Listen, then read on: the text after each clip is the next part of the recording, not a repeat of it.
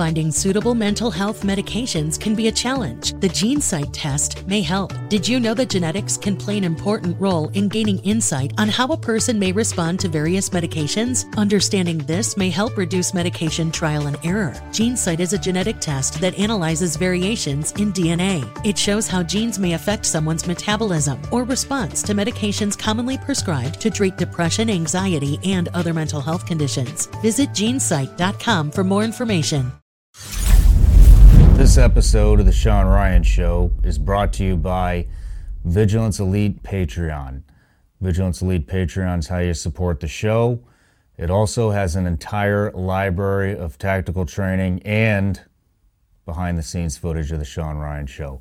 Go to VigilanceElite.com, click the training tab. It'll take you right to Vigilance Elite Training on Patreon. Get a subscription, support the show. Thank you. Let's get on with it.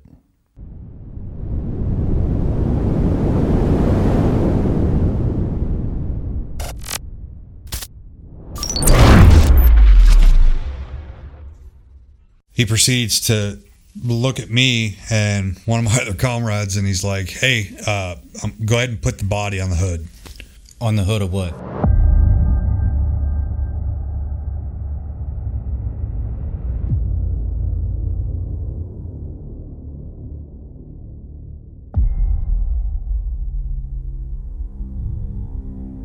So you fucking took out number 3.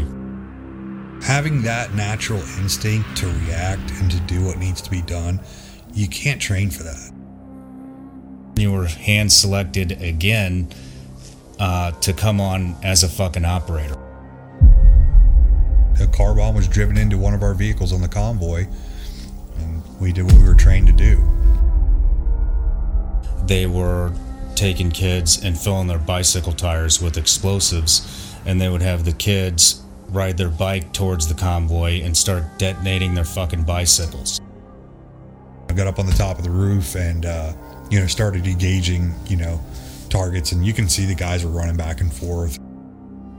Sure enough, they're still coming, and I just engaged a single round to each guy. They were from all different directions. We cut out murder holes in the walls. You're 19 years old and you just got in your first engagement and shot your first man. Your fucking service record is amazing. I've worked with a lot of different operators from all different branches, especially when I was at CIA. If I could go back and operate with somebody that I didn't get to before, you would be fucking top of my list, dude. And I don't say that shit to very many people.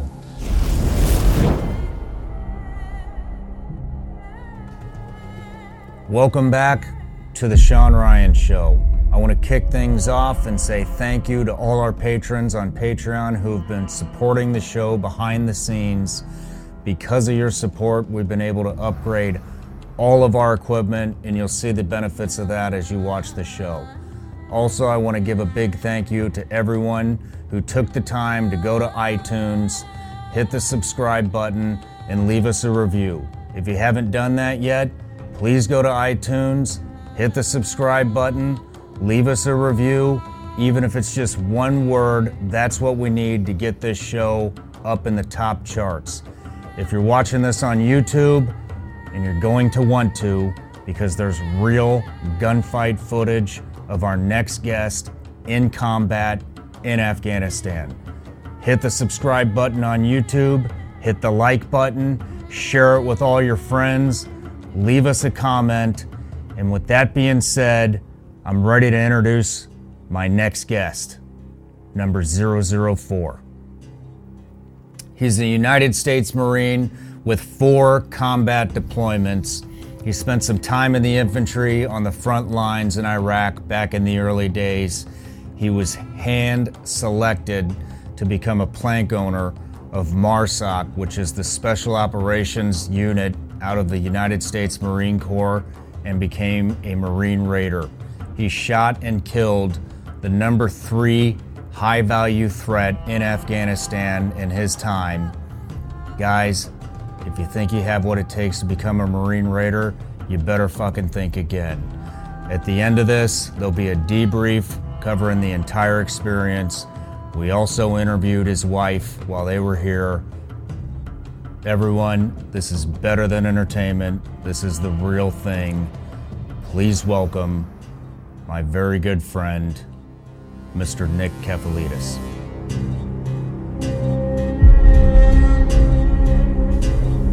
Nick, it's an honor to have you here, man. Welcome to the show. Thanks, man. It's truly an honor to be here, to just be able to sit in this chair, knowing the guys that have sat here before me. Some bad motherfuckers have sat in that chair. Yeah, it's a privilege, truly. Well, I'm just super stoked you guys got out here. I know it's a little out of the way, but, the last time we saw each other was, 2 or 3 years ago, probably teaching on the fucking gun range. And then we kind of split, and you went to Tampa, and I stayed on the fucking range for a while. But anyways, now you're a professional fisherman, and that's fucking awesome. I'm like super stoked. So I got you a present. Oh shit! That might help you take your fishing to the next level. So if you reach over there on the, there it is. Oh wow. Oh, what's in there? No peeking. Hey, no peeking. No, none. Okay. I'm gonna go ahead and open it. Go ahead. All right. Oh God, dude. Yeah, these will come in handy. I love to snack when I'm out on the boat. Like, it's just feeding is continuous.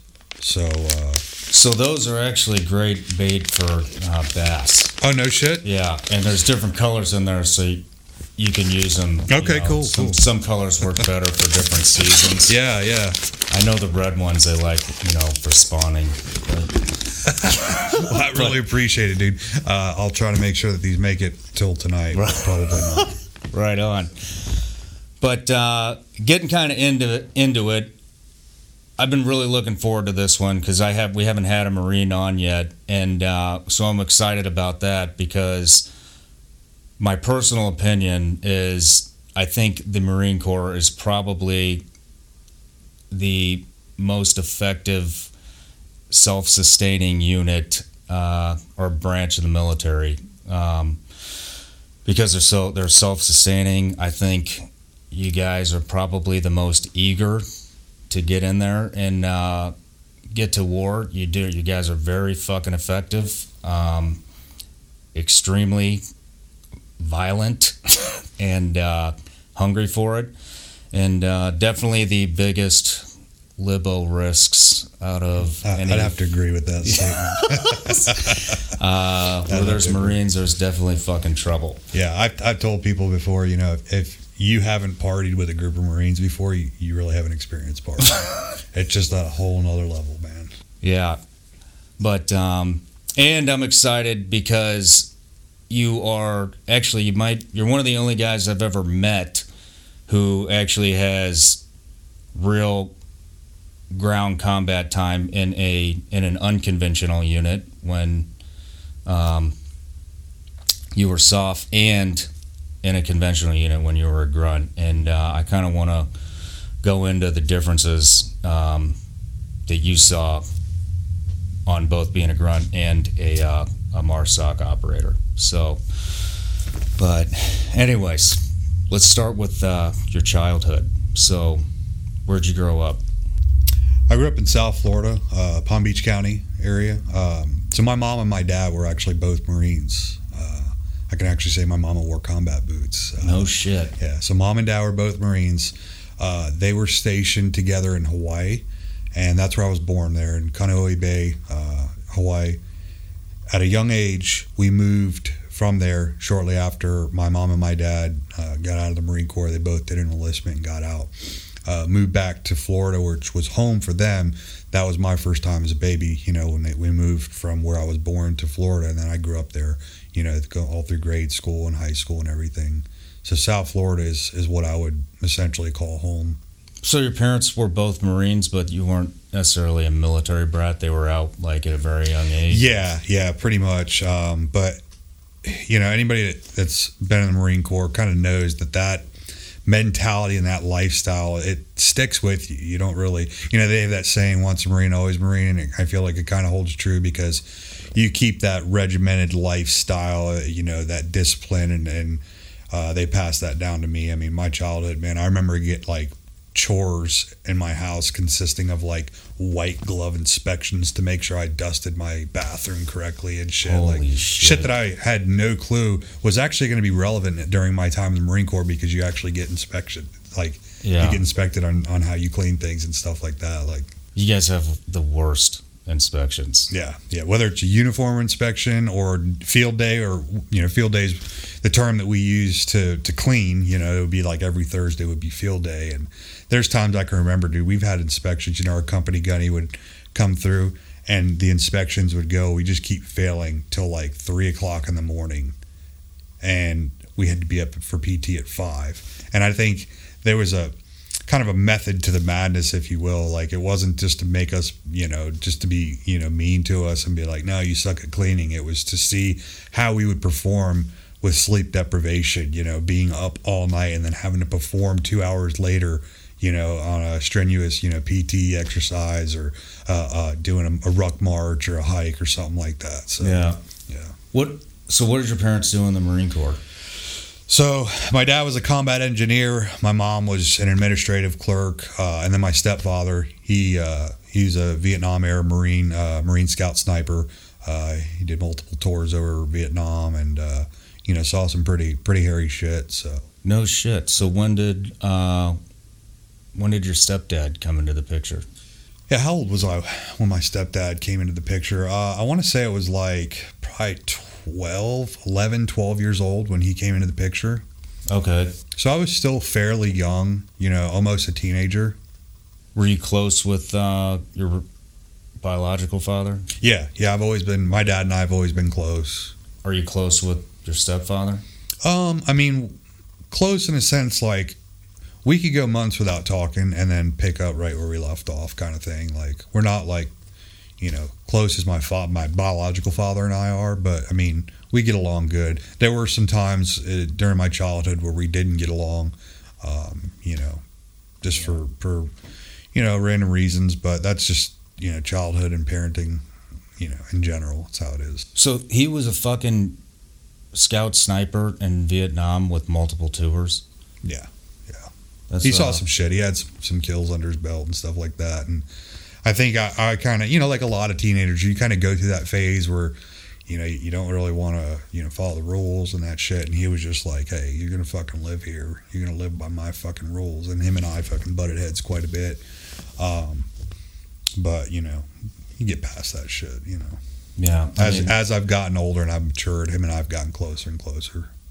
The Vietnam era is like,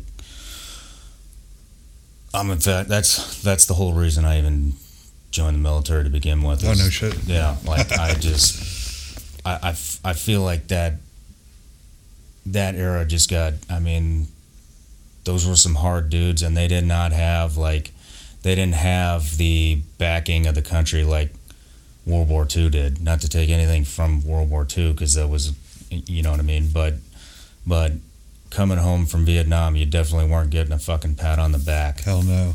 And I think that Vietnam is like really where special operations and unconventional warfare really started to come into play. I agree. And so would he tell you things that happened over there, or he didn't really advertise stuff. He wasn't a big drinker, but if he had a couple beers on a random occasion or whatever, he'd loosen up and some things would kind of slip, especially if it was like, me and one of my stepbrothers were around. It was just us, and it was kind of, that environment where it wasn't a bunch of family members and people around. He had said some things, but you could tell he'd been through some shit. Like, he had pretty severe PTSD. I mean, we knew it. Like, I I was exposed to that as a kid before I even knew what the fuck PTSD was. Yeah. You know, even when I joined the Marine Corps, I didn't really have a true understanding of kind of what he went through. But I just remember like waking up in the middle of the night as a kid, and I could like, you know, my bedroom was kind of right down the hallway from our living room or our family room, and he had a like one of those lazy boy recliners. And I remember waking up at night, and this happened multiple times, where I could hear the rocking chair squeaking, like somebody was sitting in it. And I just thought it was really bizarre. I'm like, you know, as a kid, you're like, oh my God, is there a ghost in the house or whatever? And I remember waking up in the middle of the night and just not being able to resist going out there and see why this chair was squeaking. So I'd get up like I was going to the bathroom, and he'd be sitting there like in the dark with his .357 Magnum sitting on his lap. Fuck, man. And like, I don't know what kind of state of mind he was in, you know, or what he was doing. I didn't ask. I just remember going out there, seeing it, and him be like, what are you doing? And I was like, oh, I had to go to the bathroom, you know. And so I didn't know at the time. I thought it was really strange, but years later, as I came to understand what PTSD was and kind of some of the things associated with having PTSD, I kind of realized, well, you know, he was just kind of having one of those moments, you know. I mean, you probably fucking saved his life by coming out of your room. There's no telling, dude. You know? There's no telling. Holy shit. Yeah. Do you see like a lot of similarities between what you've gone through and like looking back, what he was doing? Yeah, absolutely, man. Yeah. You know, a lot of the isolation, the, you know, anger, stuff like that. You know, you're trained, you know, to act with violence, like, you know what I mean? And you come back, you know, and you're put into civilization, and you're expected to act as, you know, a normal member forget of society. Everything you know. Yeah, and you know, so I can surely relate to seeing how he had reacted at certain times and the way he was, and you know, it surely does relate to, you know, the way I've kind of dealt with it.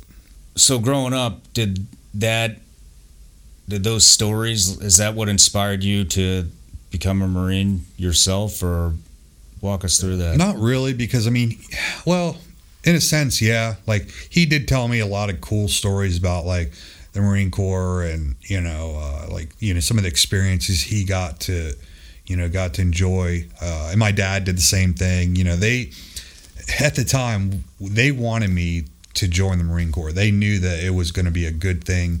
It would set me straight. It would set me up. Even if I did one enlistment, they knew that the Marine Corps was going to be a good thing. So they had always kind of pushed, you know, hey, you're going to join the Marines, right? You're going to, you know, my dad just kind of made, like, he just kind of was like, you know, well, the Marine Corps, you know, set you up. You know, you get free college, and you teach you discipline, and, you know, you'll be regimented. You'll meet some really good people. But I don't know, man. It was in the back of my mind. I kind of always knew that I was going to join. What age would you say, like, it became like very apparent, like, well, this is where I'm going? Honestly, man, 9/11. 9/11? Like, yeah, like I always, like, even as a kid growing up, like, I watched, you know, like Full Metal Jacket and, you know, different war movies and stuff, because I found that very intriguing. And as a kid, I was always like a little shit. I was always getting into fights and beating people up and stupid shit, you know. So I just love that adrenaline, you know, and I wanted to serve my country. I wanted to, you know, protect the people, and that's kind of essentially what, you know, you were trained to do. And how old were you when the towers went down? I want to say I was 16 years old. I was sitting in math class, and you know, it's kind of vague to me and how it happened, but I just remember the phone ringing in the classroom. My teacher's phone's ringing, and he answers the phone. It was like as if, like, he never stopped, but he stopped like as if it was an emergency. And next thing you know, he hangs up, and he had a TV in his classroom. A lot of us, you know, growing up, you remember you had, like, some days you would watch, like, movies or documentaries or history or something like that. He had a TV in his classroom, and he rolls the TV out, and he plugs it in, and he turns on the TV, and we just or watching, the towers had just fell, chaos had ensued, and, we're all kind of like, we're kids, man. We're looking at each other and we're like, the fuck is going on? Like, what just happened? Slowly but surely, like, this picture's being painted as to what just happened, to our country, Yeah. And I had some time to kind of really, ponder the whole thing that was going on. And that was kind of the moment, man. That was the moment for me. I knew right then and there. I was like, I'm fucking going. No shit. So, like, as it's happening in, like, oh, dude, real time, that's when you're like, I'm fucking going. I was so fucking enraged, dude. Like, I was so enraged. I just wanted to get in on the fight, Yeah. I knew who was responsible for that attack on our own soil, and I was out for blood. Damn. That's pretty heavy for a 16-year-old. So when did you actually enlist in the Marine Corps? Well, it's kind of interesting. I didn't enlist till I was 18, but I had moved out of the house at the age of 16. No shit. Yeah, I was living on my own at the age of 16. All on your own? Yeah. Like, I literally was in high school and I had a fucking apartment and a job. Damn. Yeah. So from that age of like 16 to 18, there was a lot of fucking off in between there. Boozer? Oh, dude. Like, not really booze, but just like adrenaline junkie. Like, just, I used to street race a lot. I had a couple of the Fox Body style Mustangs, and I was into muscle cars. I was into street racing. I was into going fast. And I'm telling you, if I hadn't joined the Marine Corps, I would have ended up either dead or in jail. Like, I'm convinced that I would have ended up either dead or in jail had I not joined the Marine Corps. Damn. Yeah, I can relate to that. I can definitely relate to that. But so you joined at 18. At 18, yep. At 18, I was talking to my recruiter, a really good dude, Jason Batson, and him and I actually became pretty good friends. Like, we hung out quite a bit. Like, I don't know, he took a liking to me, and he wasn't one of those recruiters that was just like, hey, like, you should do this, and was just worried about hitting his quota. He really did give me some tips and pointers to kind of get me pointed in the right direction, help set me up for success once I did graduate boot camp and all that stuff. But yeah, 18 happened. I remember at the time that I was supposed to go, there was a huge hurricane. Growing up in Florida, it's a huge hurricane every summer, but there was a huge hurricane coming, and I was kind of torn between, okay, do I stay and like make sure my family's going to be okay, or do I go? And I don't know what's going to happen. And my dad was like, you need to go. Just go. Like, don't worry about anything at home. This is your time. Go. Which sorry, let me interject here. I'm just curious.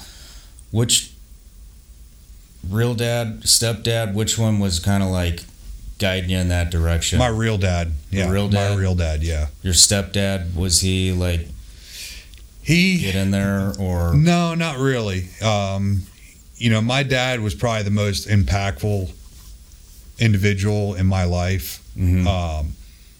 So, when he, he was a father, but he's also a mentor, and my dad, he was probably one of the biggest, models in my life in terms of being a mentor and a father, and he, and what he thought meant a lot to me. I was very critical of myself and everything that he would say and do. Like, I would try to learn from him because he's just full of knowledge. And he told me, he's like, you need to not worry about what's going on here. If this is what you want to do, you need to go. Don't sit back. Just go. No shit. Yeah. No, and knowing that you wanted to go to combat. I don't think it was really a reality for him at that point. Yeah. Because this was like, it was still early on. Yeah. And I just don't think it really registered for him. Yeah. Until I graduated boot camp, got assigned to my unit, went through the School of Infantry, assigned to my unit, and started a workup to deploy. We started training right off the bat. So you went, hold on, let's backtrack just a second. So you went in the Marine Corps, You go to, like, what was your contract? Basically, I signed up to be a ground pounder, to be an 0311 infantry rifleman. What's that pipeline look like?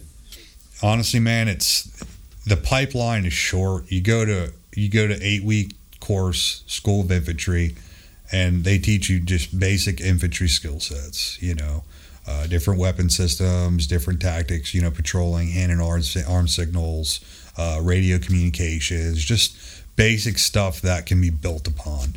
Once you get to your unit, the follow-on training continues. It's a little bit more advanced, a little bit more fine-tuned, if you will. So, one thing that really that I want to say about the Marine Corps is, or I want to ask actually, is a Marine grunt unit is extremely fucking effective at what they do, and historically, not just modern day warfare, starting from 9/11 in the Middle East and to the invasion of Fallujah and shit, but Vietnam, Somalia, they're more hungry than any other fucking branch, than any other unit. It's a very young demographic, and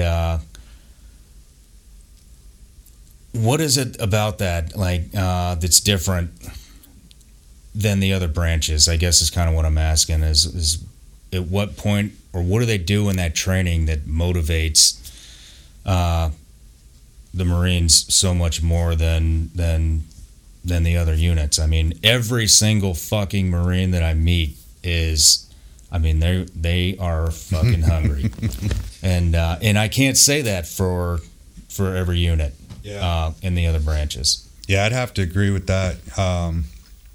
It's funny you mention that, because I respect all branches of military. I don't give a shit whether you were a cook or whether you were a gunner in a turret. Like, you were contributing to the mission in some aspect.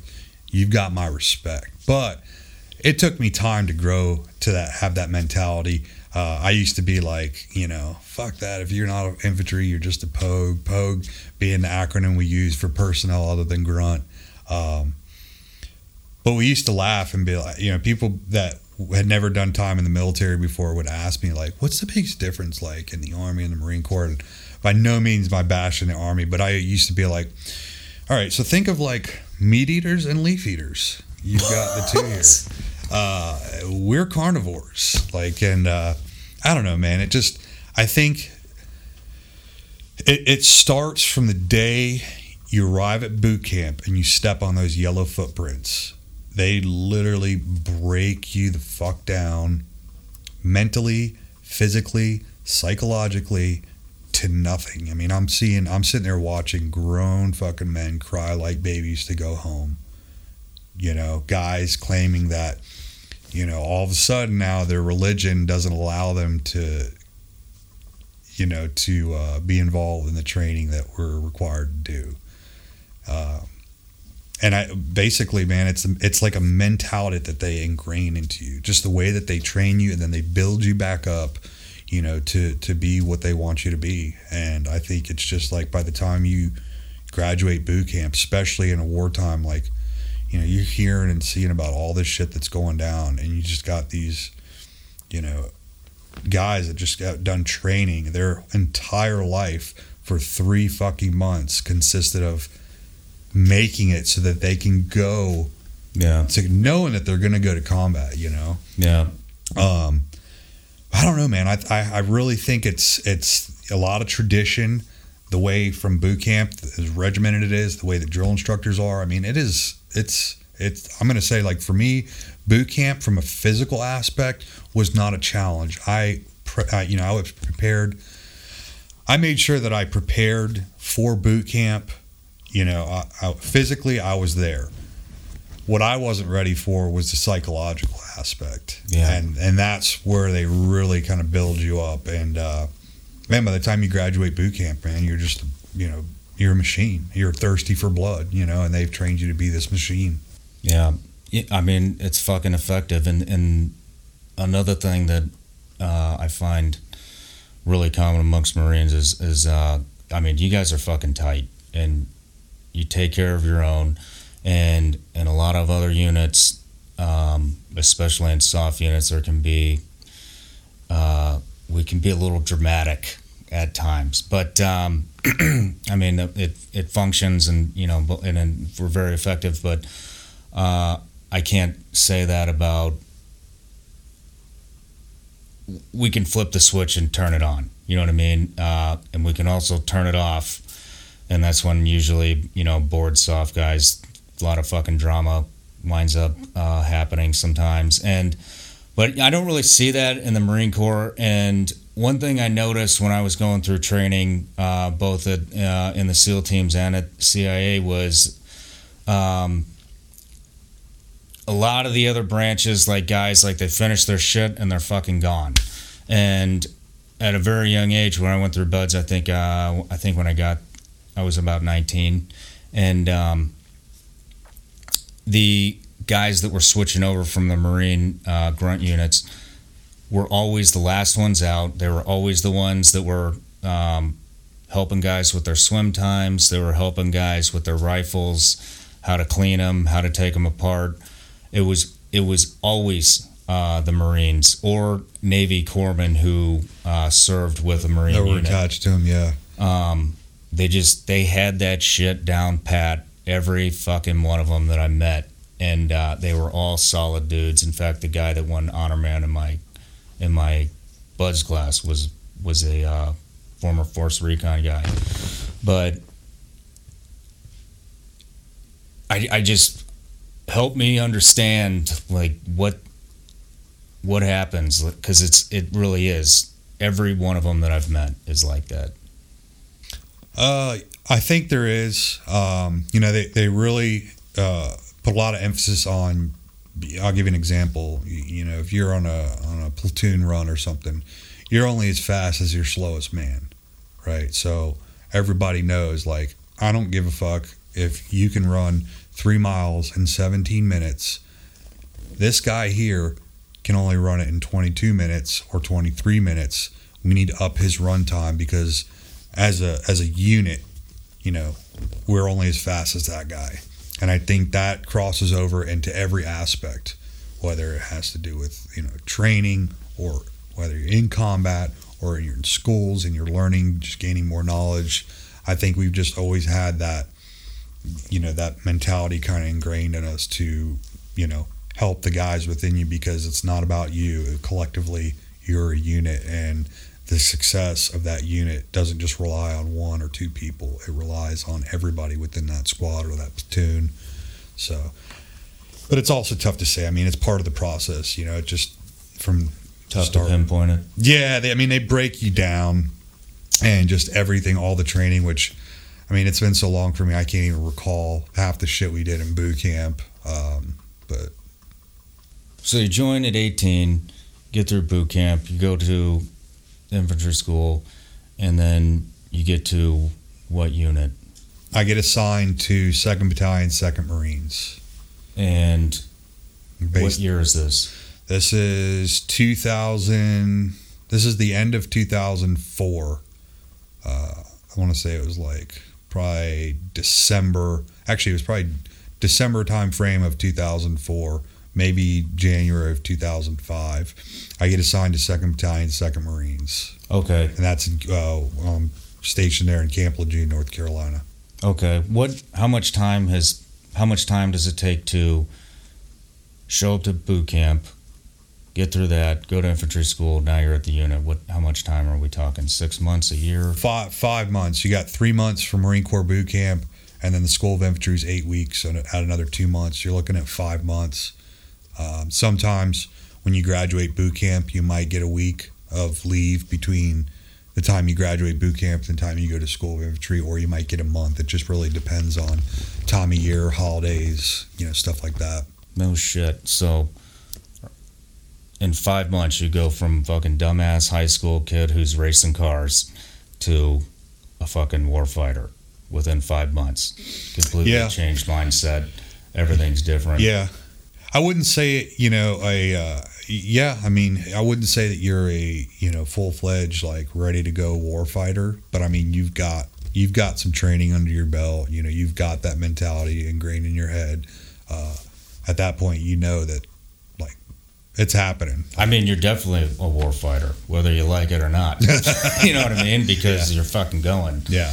And so, how long were you at that unit until you got your first deployment orders? Like 6 months. That's it? Yeah, like when I got to the unit, they had already started a workup. Workup for the deployment can last anywhere from 5 months to 9 months, depending on how much time you have.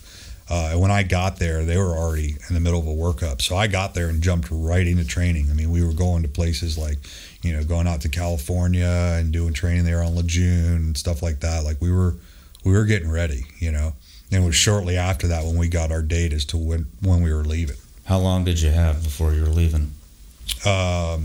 It was about, you're talking about for training? For your first deployment. Between the time I got to my unit and the time? Yeah. It was probably about 6 months. So we're looking at a year from enlistment to deployment? Pretty much. Less than a year. No shit. Yeah. Where were you going?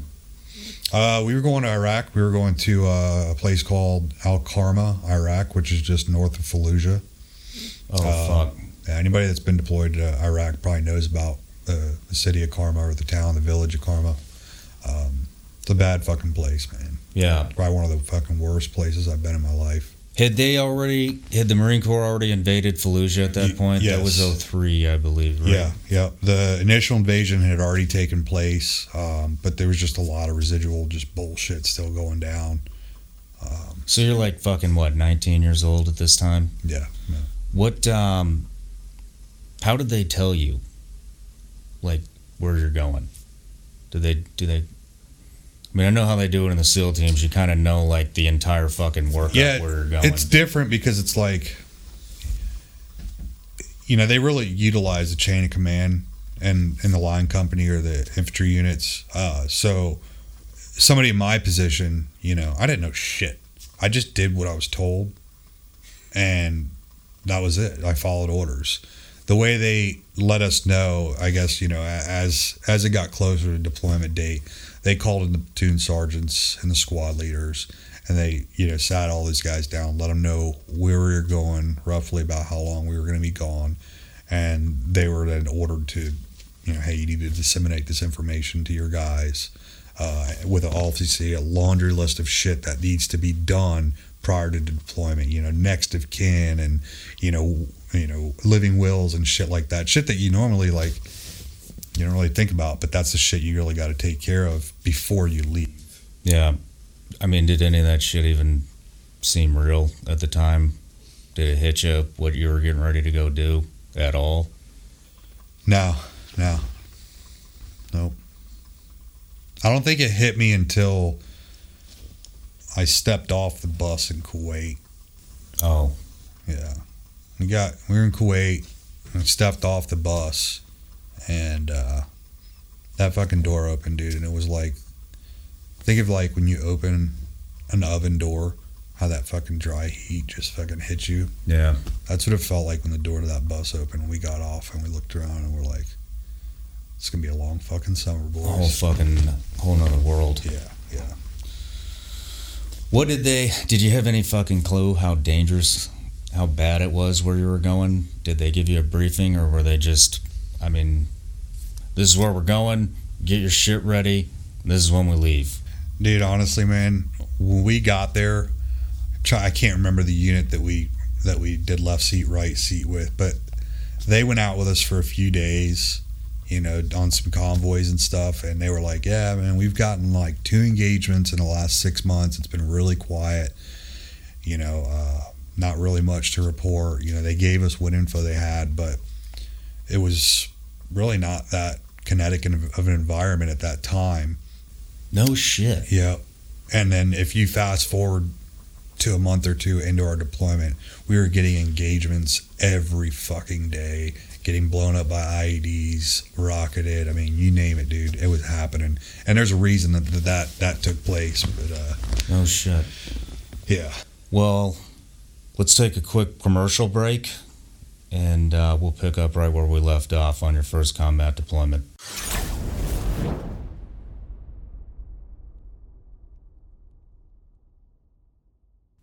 Sometimes these episodes can be pretty long, and they will always keep you on the edge of your seat. Rather than sit here and watch it alone, why don't you head over to VigilanceElite.com, buy yourself some company, and get some Vigilance Elite gummy bears.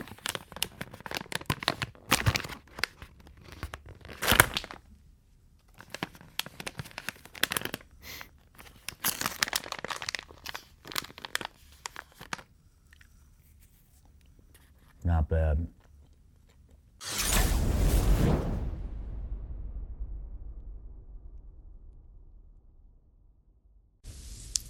All right, we're back from the break, and we left off. You're on your first combat deployment with the infantry unit.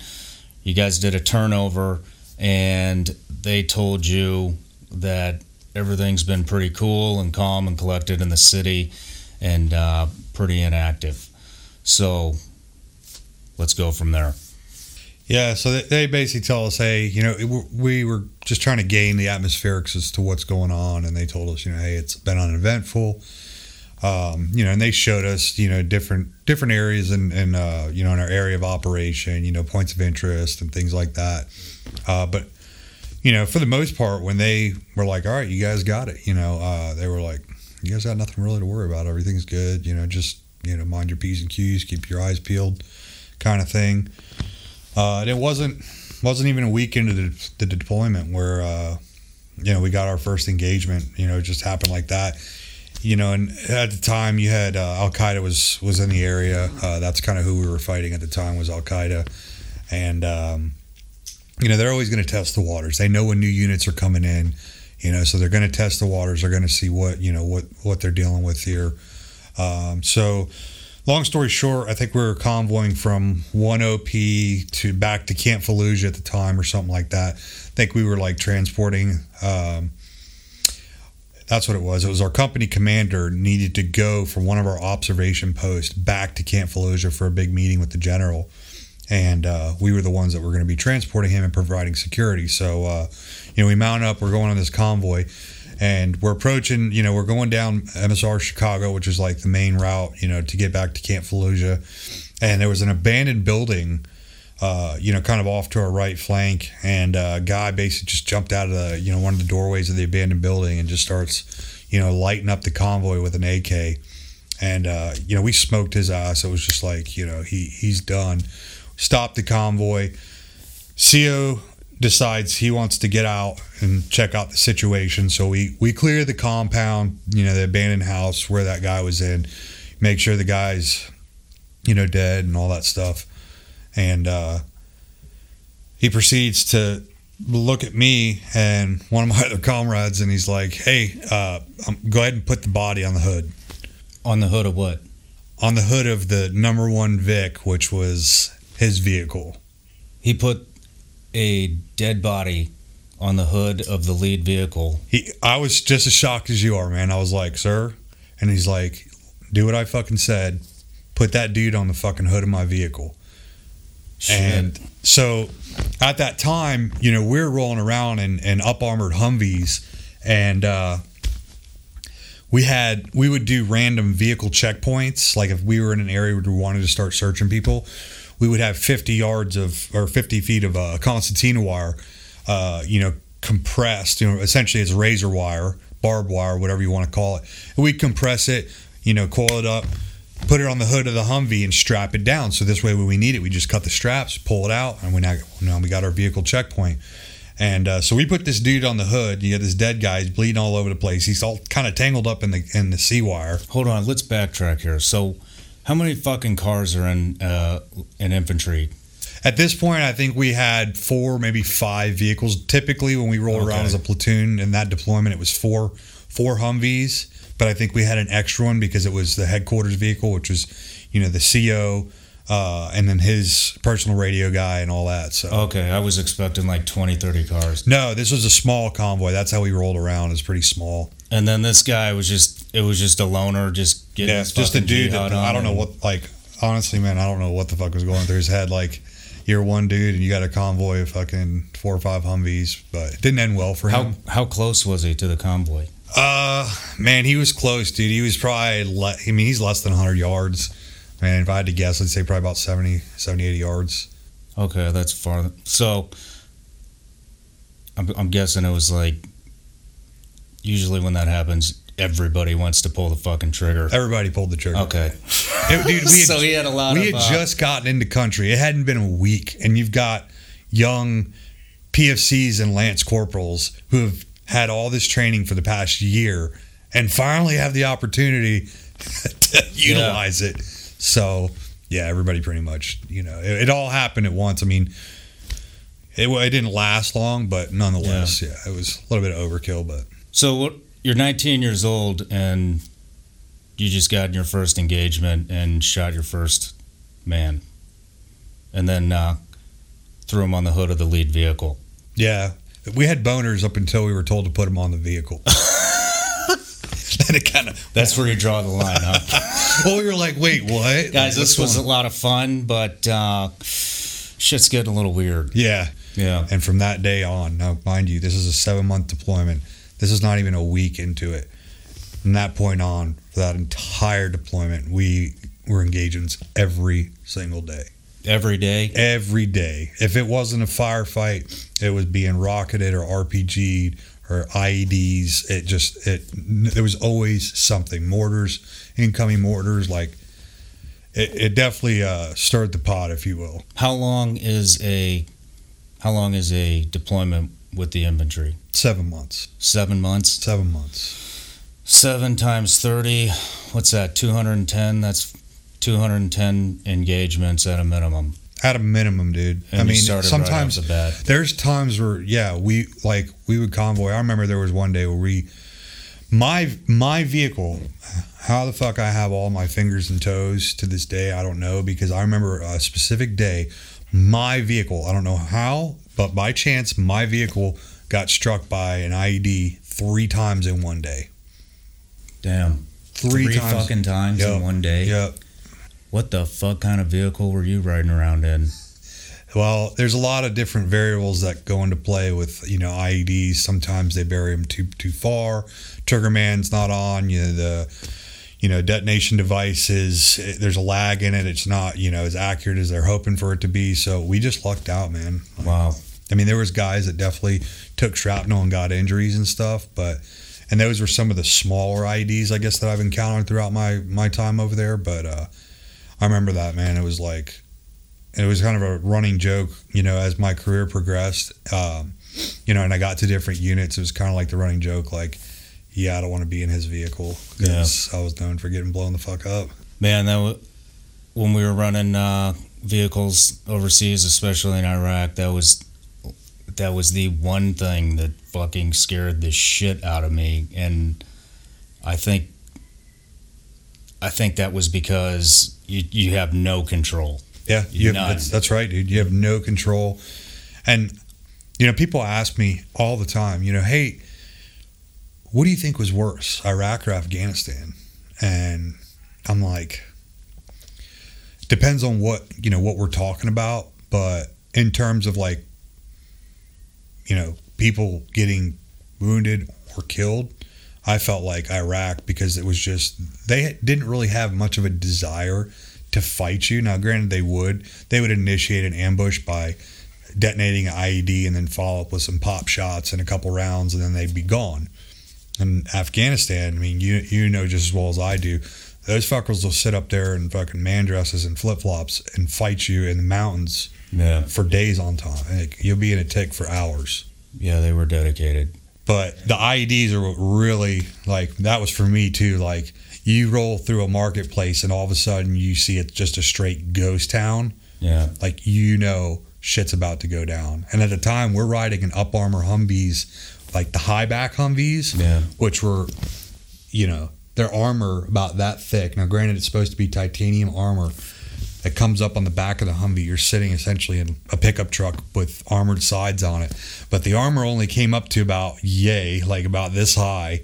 So your head's still kind of sticking up. Oh, shit. So you roll in, you hear them, on the mosque, on the microphone of the mosque, they're praying.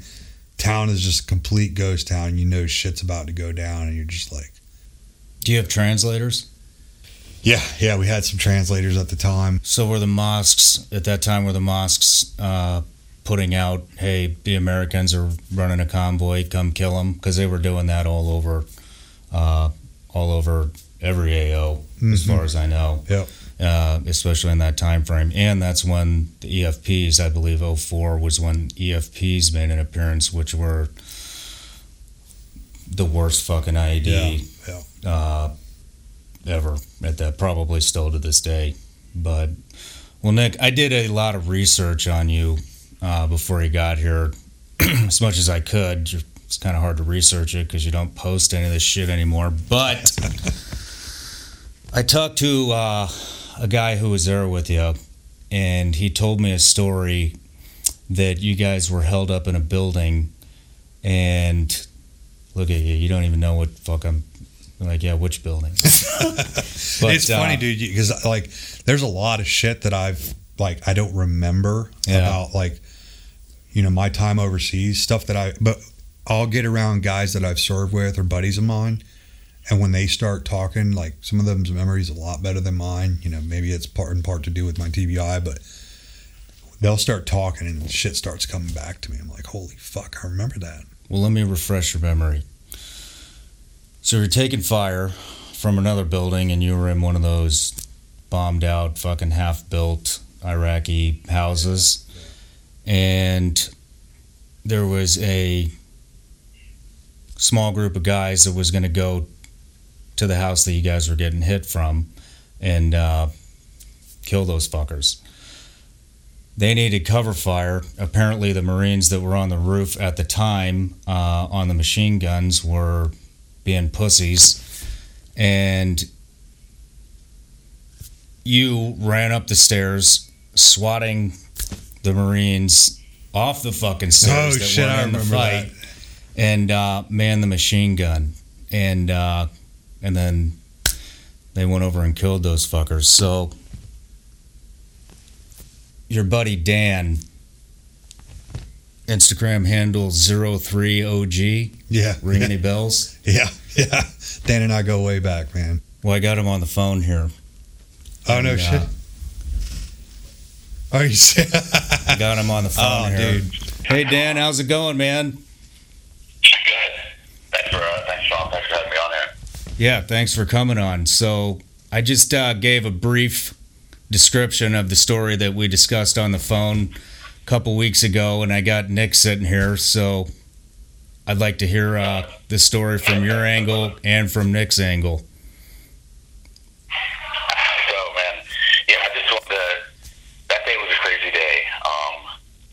It was toward the end of our deployment, and we wanted to get out of harm's way. We had been operating in a very kinetic environment for the last, 7 months, and honestly, everyone on our platoon just wanted to make it home in one piece at this point. And we were in between patrols, and we were only there for a couple hours, and whoever was watching us, whatever terror group was in that AO, had already gotten our times down. So when we were transitioning from one squad to the next, and so that's when they hit us when we were doing that. And there was rounds flying through this old building.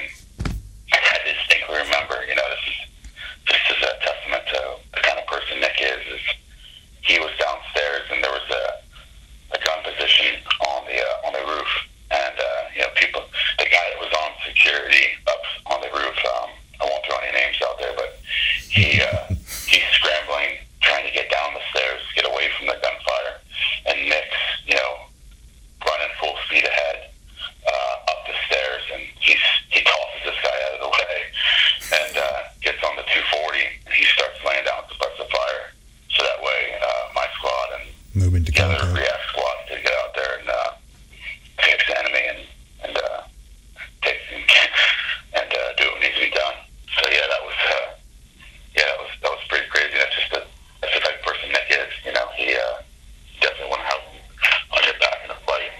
So were you guys side by side when the initial engagement happened? You and Nick? Yeah, we might have been in, like, the rooms are so small. I mean, we were probably within feet of each other, yeah. Same room. Oh, shit. So you fucking run to the roof and give them cover fire, and Dan was able to go and... Yeah, they did we had probably half a squad do a movement to contact, when we started taking fire, and I was just, trying to use up as many rounds as possible that we had up there. How many guys... Dan, if you don't mind me asking, how many guys were engaging you? Probably at least 5, 6, 3 to 5 at least. All in the same building? They were in a vehicle too, so they had gotten out, and that's what they would do. They'd do like these little hit and runs almost. They'd set up multiple positions and jump back in their cars or vehicles and dodge off before, or they wouldn't stay around long. So it's really hard to get a grip on that type. But they knew what they were doing. Yeah. And you and how many guys went to go kill 5 or 6 dudes? I mean, we had a squad. I mean, our squads were like, we were so undermanned. I mean, we probably, at one point, we had like it was like 2 fire teams, not even, which was a squad, like, so 8 guys, 9 guys. So, yeah, we were running short. Yeah, we had guys in another platoon, combat replacements, and those guys were getting hit. So, it was a shitty deployment. Yeah, sounds like it. Yeah, Dan, I think it's safe to say that deployment probably took years off of our life. Did you get that, Dan? No. I was saying it's safe to say that deployment probably took a few years off of our lives. Yeah, definitely. That deployment was one that you'll never forget for sure. Yeah.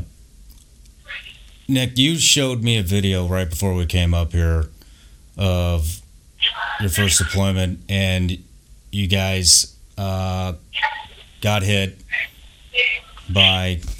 It was Al-Qaeda. Al-Qaeda had coordinated an attack on the Iraqi police station. And you guys found that video on YouTube? The video actually was, it got released on YouTube somehow. Like, I know that our unit confiscated the camera. Essentially, these guys attacked the Iraqi police station that had been abandoned by the Iraqi police because shit had got so bad in that AO. So we basically took it over and made it into an observation post. Well, all of a sudden, we get the call, QRF, the police station's getting attacked. So we roll up there, and you can see the guys plain as day. There's probably half a dozen dudes there, PKMs, RPKs, RPGs, just laying it down to the police station. And we roll up, flank them and just, do our thing. And I guess the video had gotten confiscated. Now, at what point the video went from whoever's hands to making it on YouTube, it made it to be pretty famous, pretty infamous attack on the Iraqi police station in Al-Qarma. So it's pretty crazy. If we can dig that video up, I'm putting it on. All right, Dan's got it. Dan, you have that video? Yeah, the police station attack. Yeah, I got that one. Yeah, he's got more pictures and videos. That was that was that day I remember that day really specifically. That was the day you guys in your squad reacted to that too as well. Walk us through that if you don't mind. So I remember my squad was actually being punished. We were, I forget what happened, but something with our squad leader said or did something. I forget what it was, but we were filming sandbags actually.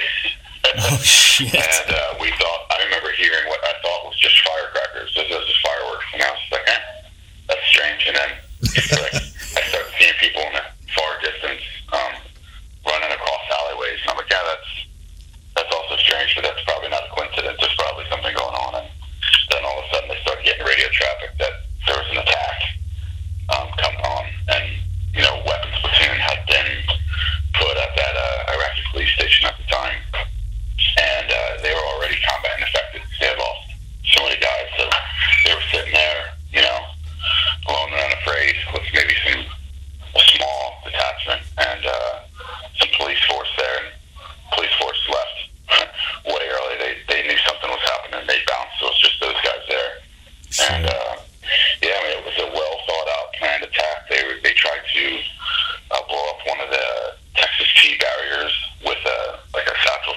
didn't go off.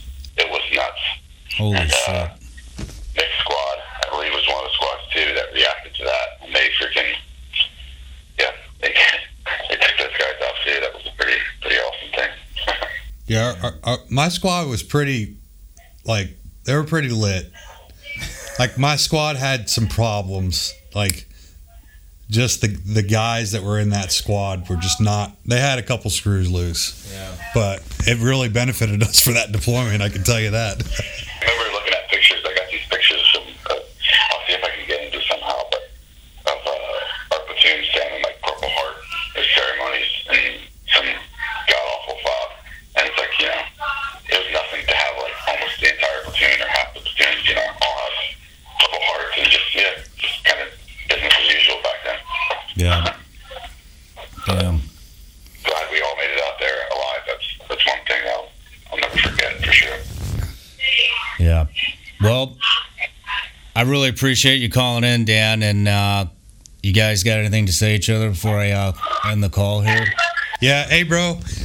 I really appreciate it. It was definitely a surprise, and I want you to know I love you, man. Yeah, and I'm glad to be on here, man. Glad to speak a little bit about our experiences together. And I love you too, man. I appreciate it. And hopefully we'll plan a fishing trip soon. I don't know if any of the listeners out here are listening. I'm going to put that plug in for you. Nick runs his business, and we're planning on getting out there too and getting out in the water. So if you guys listen and you want to find a good person to take you on fishing, guaranteed to get some good ones, hit him up.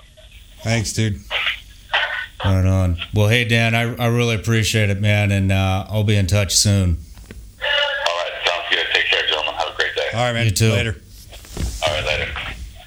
How'd that feel? It's crazy, man. Like, that guy, like, Dan and I mean, we did everything together, dude. Like, we were, like, inseparable. Like, just good dude.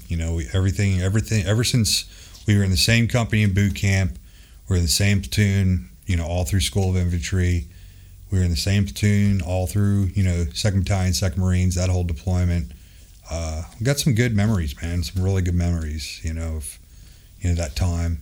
Got some great memories and some not so great memories, with the things that we experienced. But that's pretty cool, man. I was surprised that you had him on the hook there. Yeah, I talked to him a couple of weeks ago, and he told me that story, and I was like, holy shit. I mean, you came here, and I think you were a little intimidated because of some of the guys that sat in that seat, but I mean, just that one story that he told me out of the, fuck, that deployment alone, what did we just say? We had 210 engagements at a minimum, and you yanked a fucking turret off a machine gun and put yourself in harm's way so that your buddies could go and fucking kill the insurgents that were trying to kill you. And that's, people don't do that shit.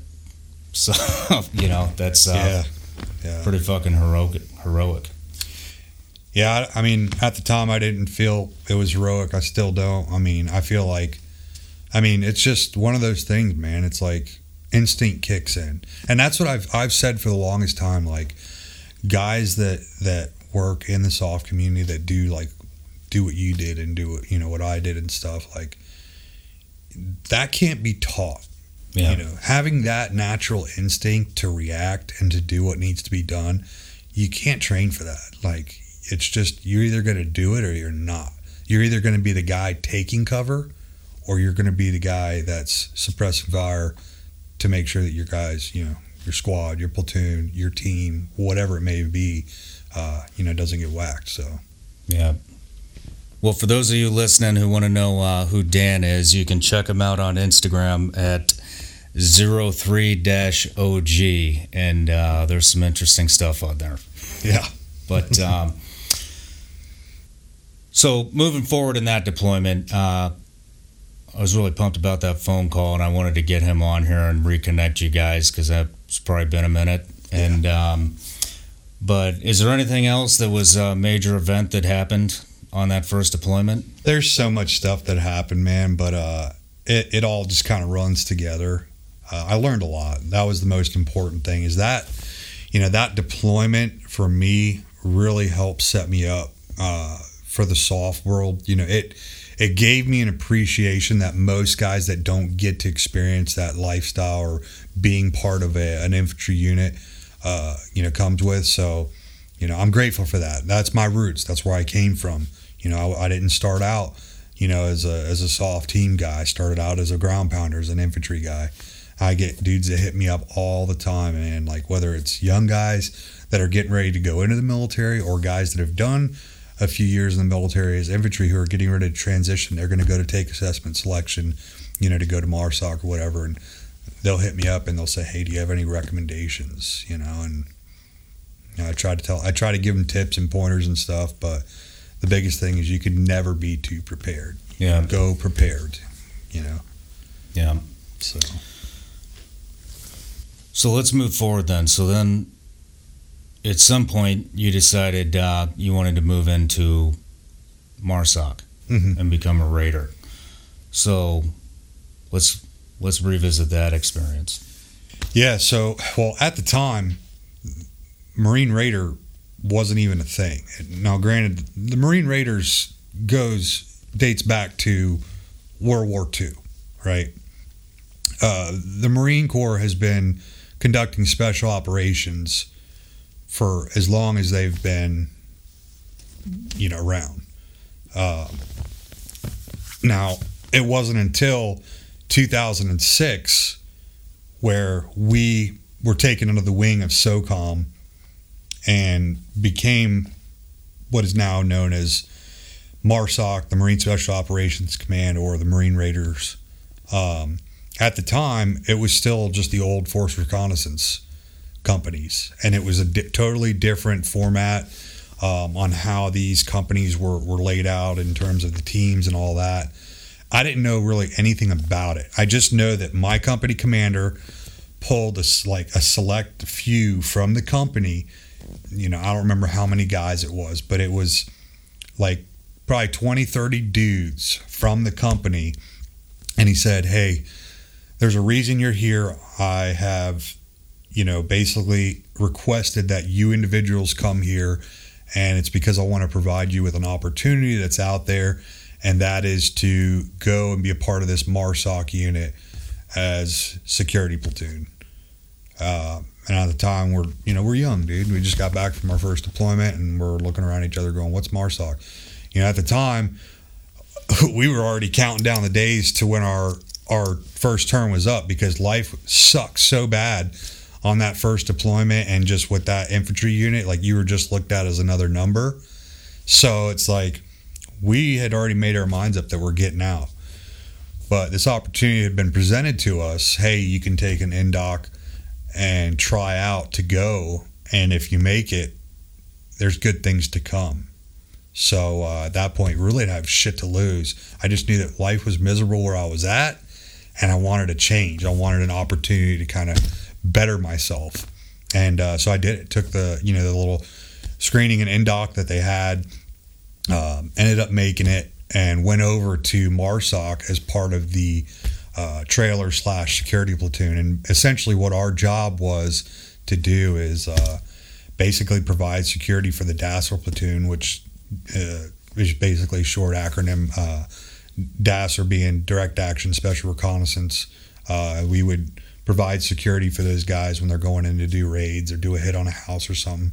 We would be the ones manning the heavy guns, the machine guns, with our experience. And so you guys were like a blocking force, essentially, man. Essentially, yep. Squirters, making sure there were no squirters, making sure if there were any reinforcements that came in while our teams were boots on the ground and we're inside, whatever compound or house that we were hitting, just making sure that they could go in there and do what they needed to do without worrying about the outer cordon. Okay, so real quick for the audience, a squirter, get your mind out of the gutter here. But a squirter is basically when a unit hits a house or a compound or whatever it may be, the people that are bad that are in that compound that run and try to get away from destiny, a blocking force is there to basically eliminate them so that they don't get away and fuck another unit up. So we call that squirter patrol or a blocking force. Yep. So you're a blocking force for Marine Special Operations, and so basically you were hand selected.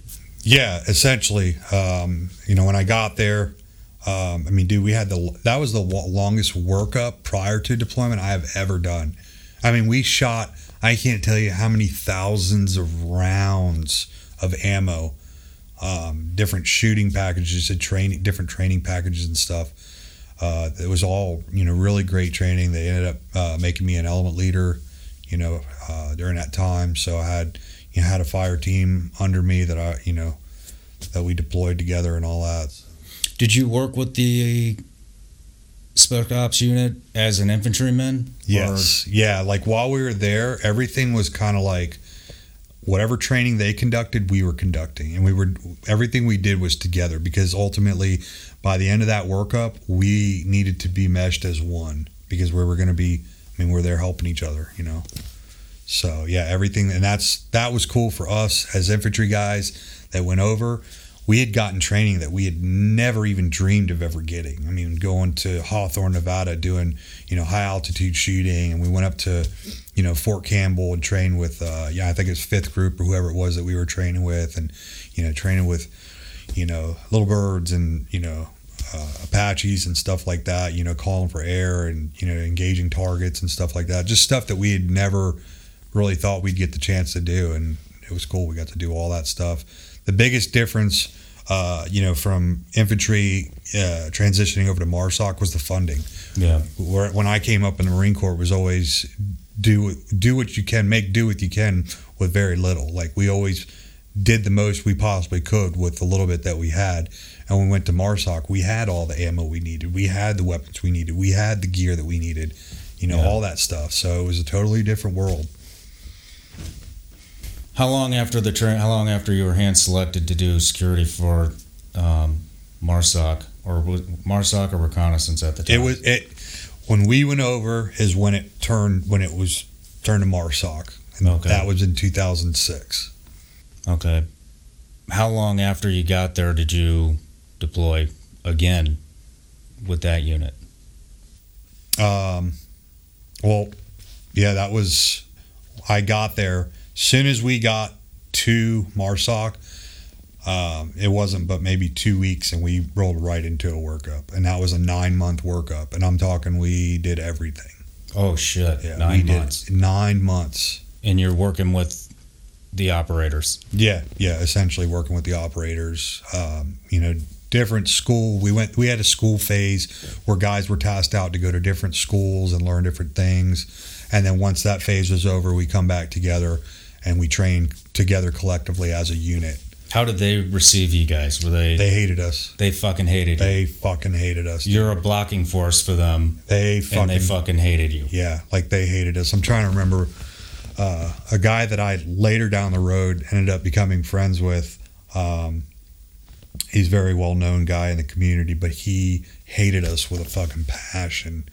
He's like, basically, I remember one day he's like, he's talking to one of his buddies, and he's like, man, these dudes are like little fucking Iraqis. Why are they even here?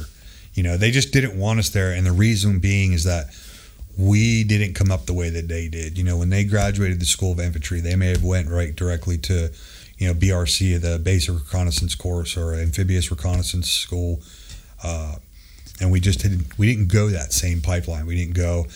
And honestly, to them, like, we just were not up to par. We couldn't do what they did because we didn't have the training and the experience.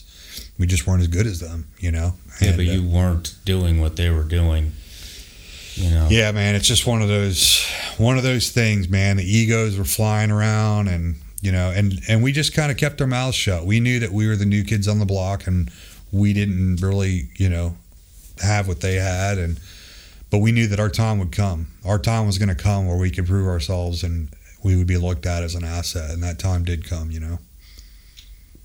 So you go on deployment. Where are you headed? Jalalabad, Afghanistan. Oh, J-Bad. Yeah, old J-Bad. It's a nice town. So you're in JBAD, and what's the mission? Because it sounds like infantry was a lot of presence patrols and kind of PSD work for high-ranking individuals. Yeah. Now you're attached to a SOCOM soft unit, which the mission is completely different. Yeah, totally different. I mean, it's not like we're not out there doing like things like presence patrols and you patrolling the area just to kind of gain atmospherics. Every time you went outside of the wire, it was with a purpose. Yeah. We were running missions, very planned out, down to the gnat's ass detail missions, running raids and doing, big sweeps of villages where we're going through and, it might be rolling through a, Taliban, infested village. You like that word, infested. Yeah. So it was very different, though. And our mission, again, was to provide security for the Dasher platoon. That was pretty much our main goal there, making sure that they, could do what they needed to do, manning the heavy guns, setting a cordon, all that stuff. But it was for more or less direct action raids and stuff like that. Yeah.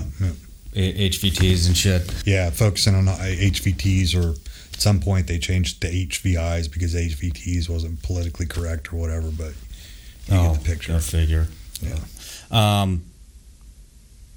How did the op tempo change? Were you guys still getting in engagements every night, or did it kind of change a little bit? It changed. It wasn't that deployment at first. It wasn't really quite as kinetic. I mean, we did get in some engagements, but it wasn't as reoccurring as it was. We did have lots of radio traffic, and cell phone traffic that we were tracking. They were planning on taking over our compound, breaching the walls and taking over. So that was always there. In addition to, being outside of the wire when we're doing missions and whatnot. But we did get engaged, and ultimately, as sad as it is to say, that deployment got cut a little bit short, because that was the very first MARSOC company to deploy to Afghanistan. That was like, since MARSOC had been stood up, we were the first ones to go. What year is this? This is, we left in the beginning of 2007. Okay. And we ended up getting kicked out of country. I've heard about this incident. So I've heard about this incident at the first MARSOC unit to deploy under SOCOM, and I heard it was a fucking shit show. Yeah, to say the least, man. It was a Fox company, and I was working at the time under probably one of the most respectable officers within the Force Reconnaissance MARSOC community at the time. Major Fred Galvin was our company commander, and he basically knew what the fuck we were there to do. And unfortunately, the incident that happened that resulted in us getting kicked out of the country, it ruined careers. His being one of them. Just completely ruined guys' careers. Well, what was the incident? So those guys recently got exonerated. This has been years. So think from 2007 to when they got exonerated in 2019. That's the amount of time it took. It's fucking 12 years. 12 years, dude. And by this point, their careers have went down the drain. And now they're just trying to save what's left of their lives. Yeah. But ultimately, it was a vehicle-borne IED that struck our convoy, and we were being engaged from, multiple different compounds, around us, and Marines doing what they are trained to do, start to push out of the kill zone and engage the threat. At some point in time, somebody, I don't know if this was a tactic that was used by the Taliban at that time, saying that there were innocent civilians that had gotten killed as a result of this, but it went up to the top of the flagpole, man, and it was a huge investigation on why these Marines basically killed innocent civilians in Afghanistan. Everybody kind of forgot the fact that what initiated this engagement was a car bomb. Yeah. A car bomb was driven into one of our vehicles on the convoy, and we did what we were trained to do. Yeah. I remember hearing about that, and yeah,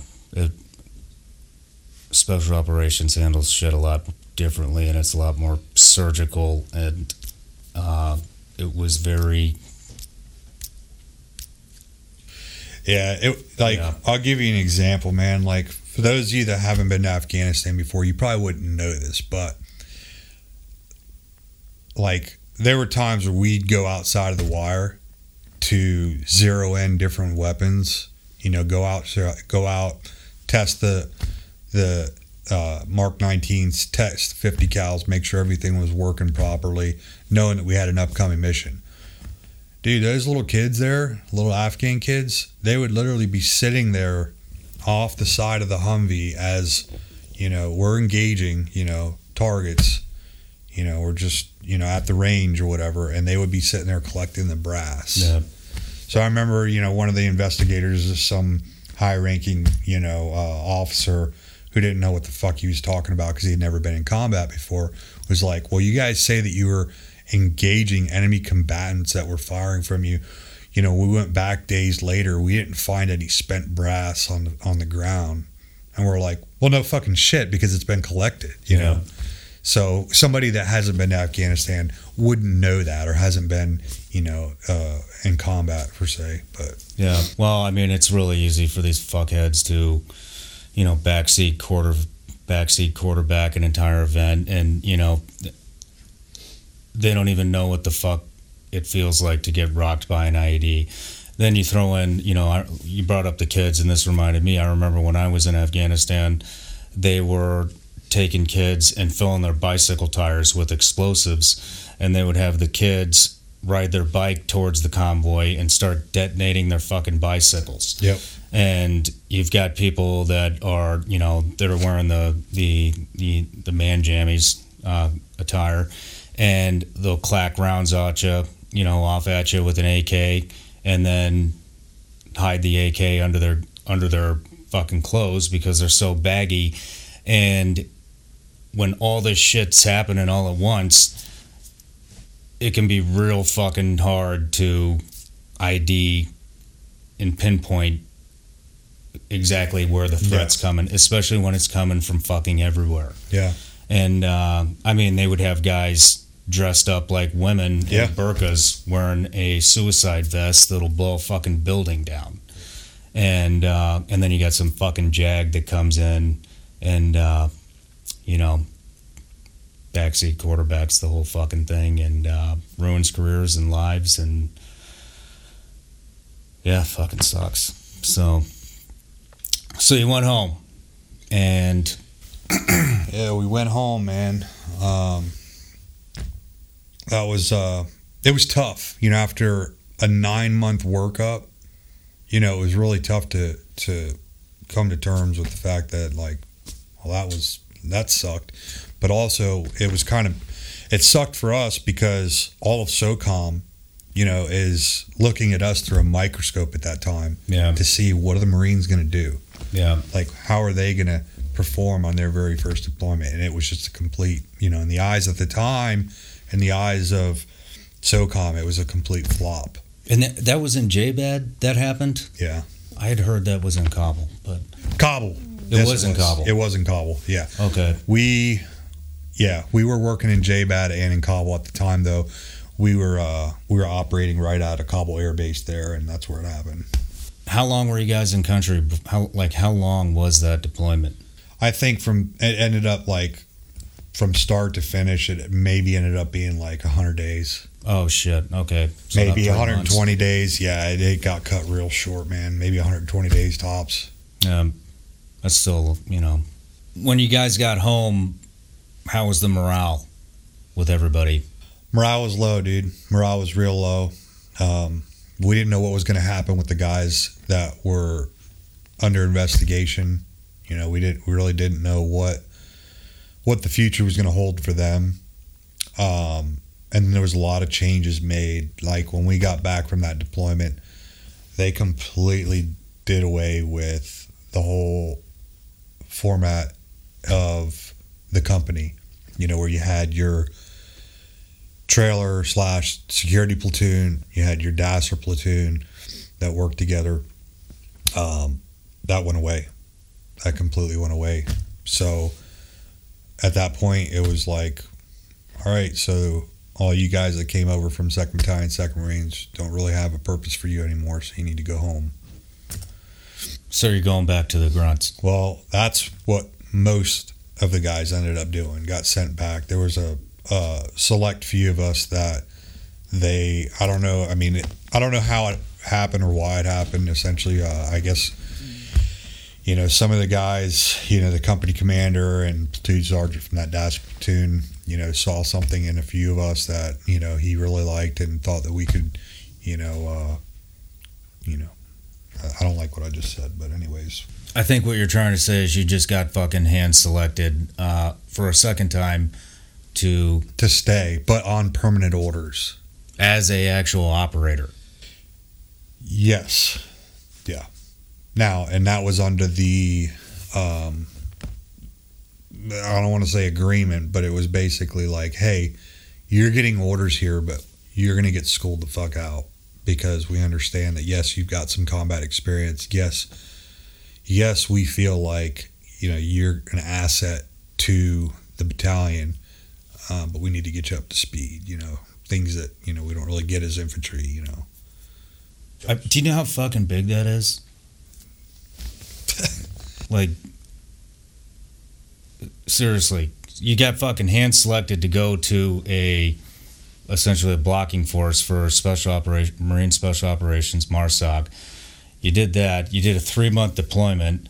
Whatever the fuck you did in that 3 months must have been pretty badass, because then you were hand selected again to come on as a fucking operator without going through the selection course. Well, and just to put this shit in perspective for you, like all the way up to the top level at fucking Dev Group and CAG, you screen to go there. They don't fucking... They're not out there hand selecting everybody. You might get a push like, hey, you might want to fucking go screen and go to Dev Group. The Dev Group doesn't come fucking find you, you know. So yeah, I just want to say that. Did you ever think about... At the time, no, dude. And, you know, it's weird because at that time, we were at a weird transition from Force Reconnaissance to MARSOC. So there was still a lot of unknown. We were still going through a lot of growing pains. At the time, there was no individual training course, which is like our Q course, 9-month training pipeline that you go through to become a critical skills operator. There was no course. There was no assessment selection. So there was no real option at that point. I could have went to BRC, but at that point, Recon Battalion was going to remain as part of the Marine Regiment, and MARSOC was going to be part of SOCOM. So that training at BRC was it wasn't completely relevant. You know what I mean? Because it didn't include a lot of the training that you need to have to become a CSO or a critical skills operator. While I did have some of the amphibious training and stuff like that, and the land nav piece and whatnot, it just wasn't. And that's why they developed a much longer, in-depth course, being the individual training course. So yeah, at that time, I got grandfathered and, went to schools and stuff like that. But it was, at the time, I didn't really think of it the way you just put it, you know? Yeah, well, that's, most guys don't think about that, because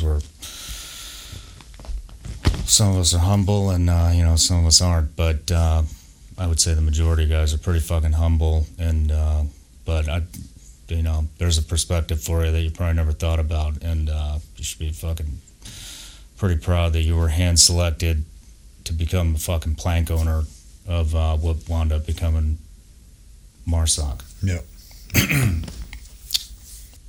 How many different schools did you go to, and how long was it before you wound up deploying again? Well, so shortly after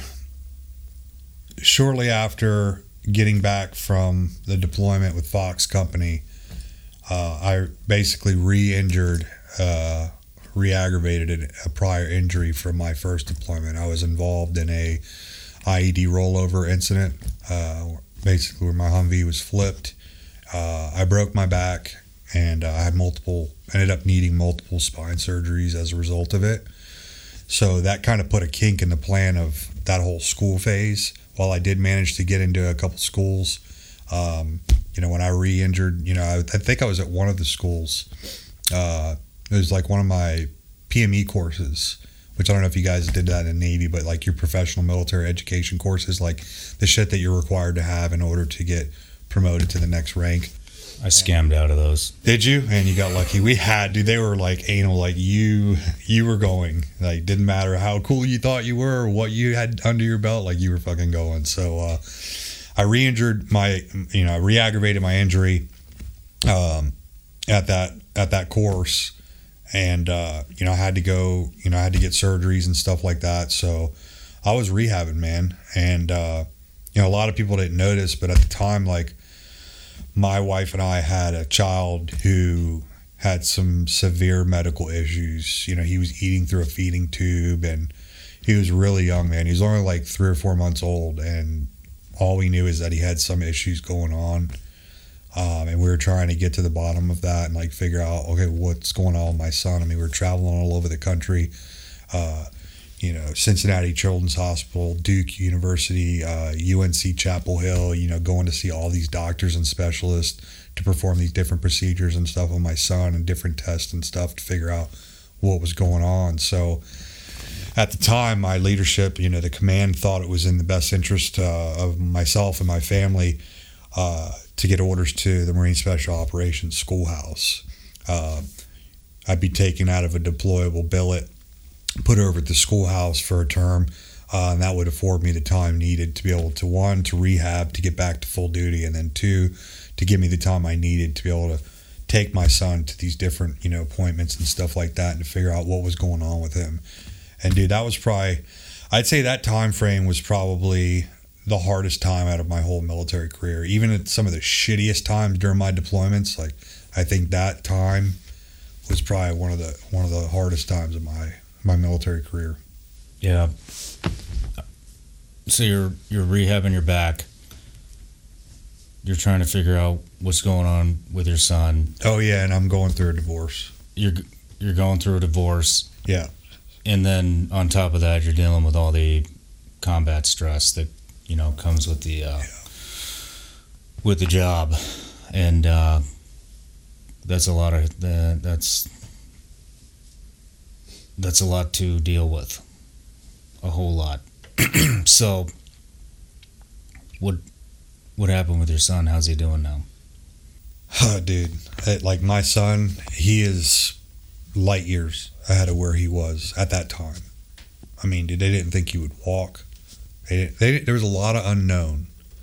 He has been diagnosed with autism. He has been diagnosed with cerebral palsy, which were good things. We got answers. We wanted to know what's going on. Why is my son this way?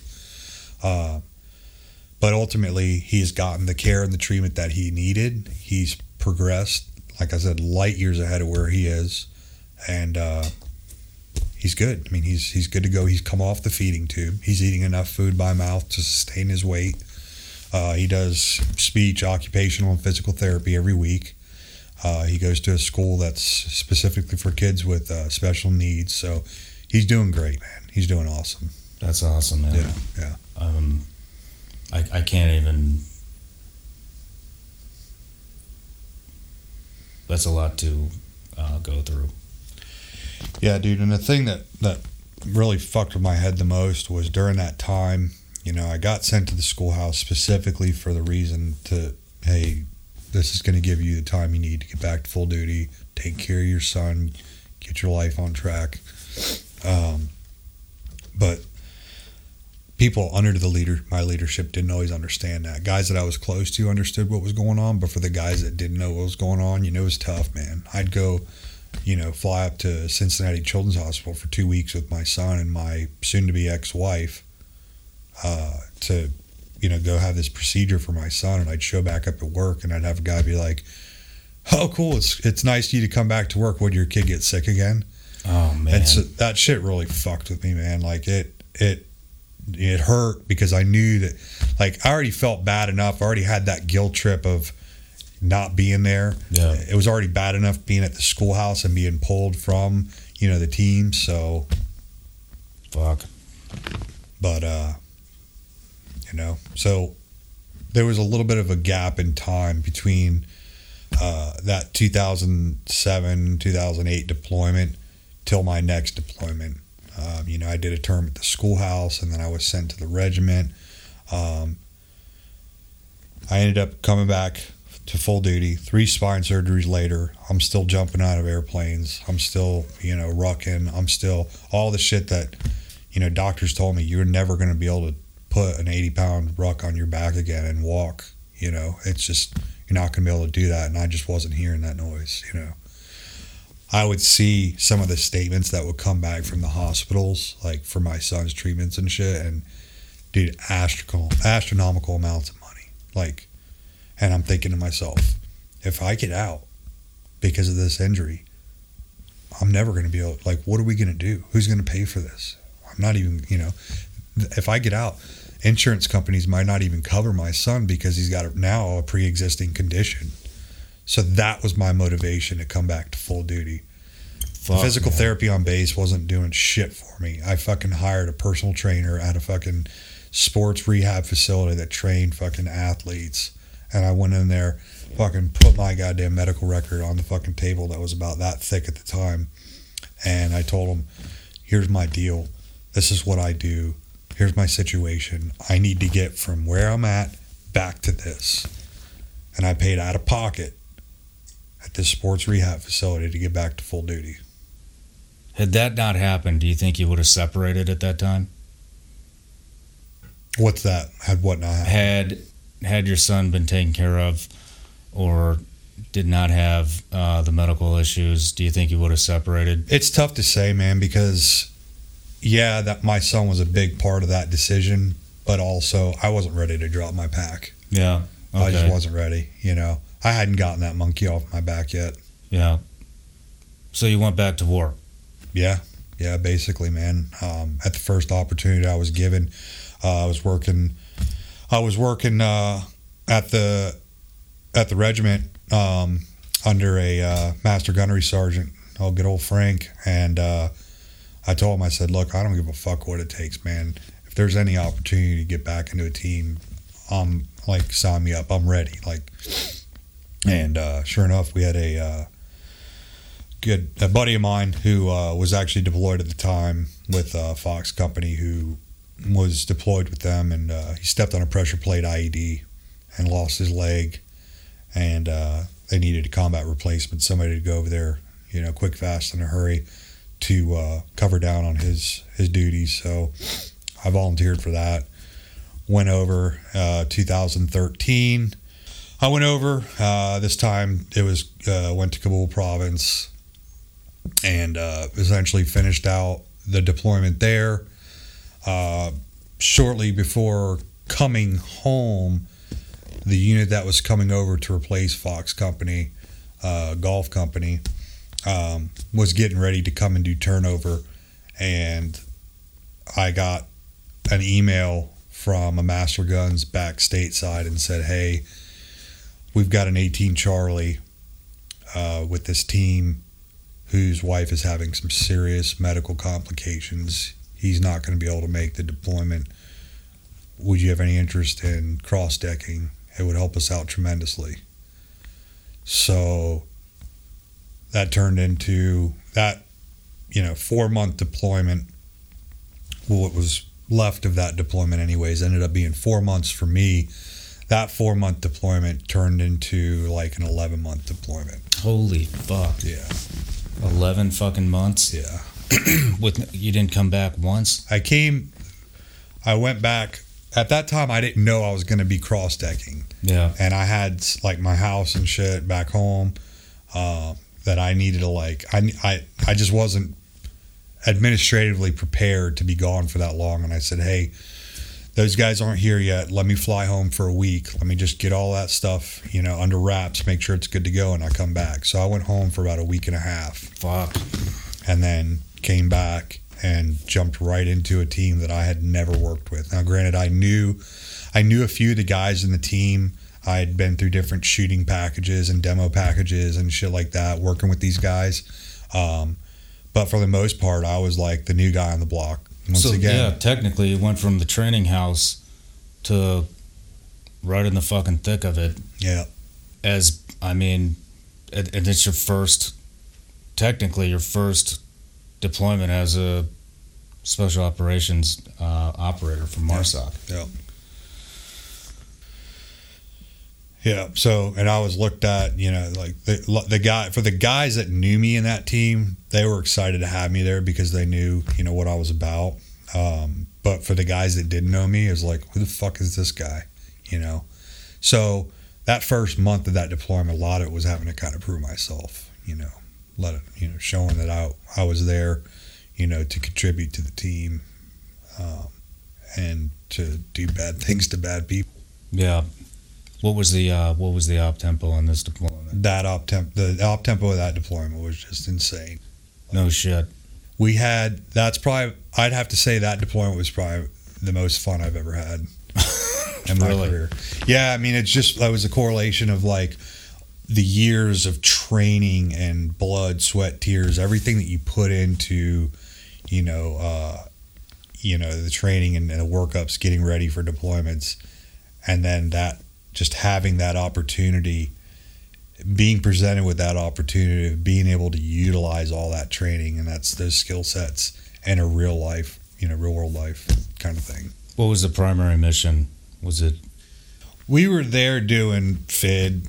We had our host nation forces. We were running commandos. We were running ANASF, which for those who are not familiar, it's Afghan National Army, but they're special forces. So we stood up a curriculum and a pipeline for the commandos that wanted to go like a special forces route and get more training, and we literally trained those guys on everything.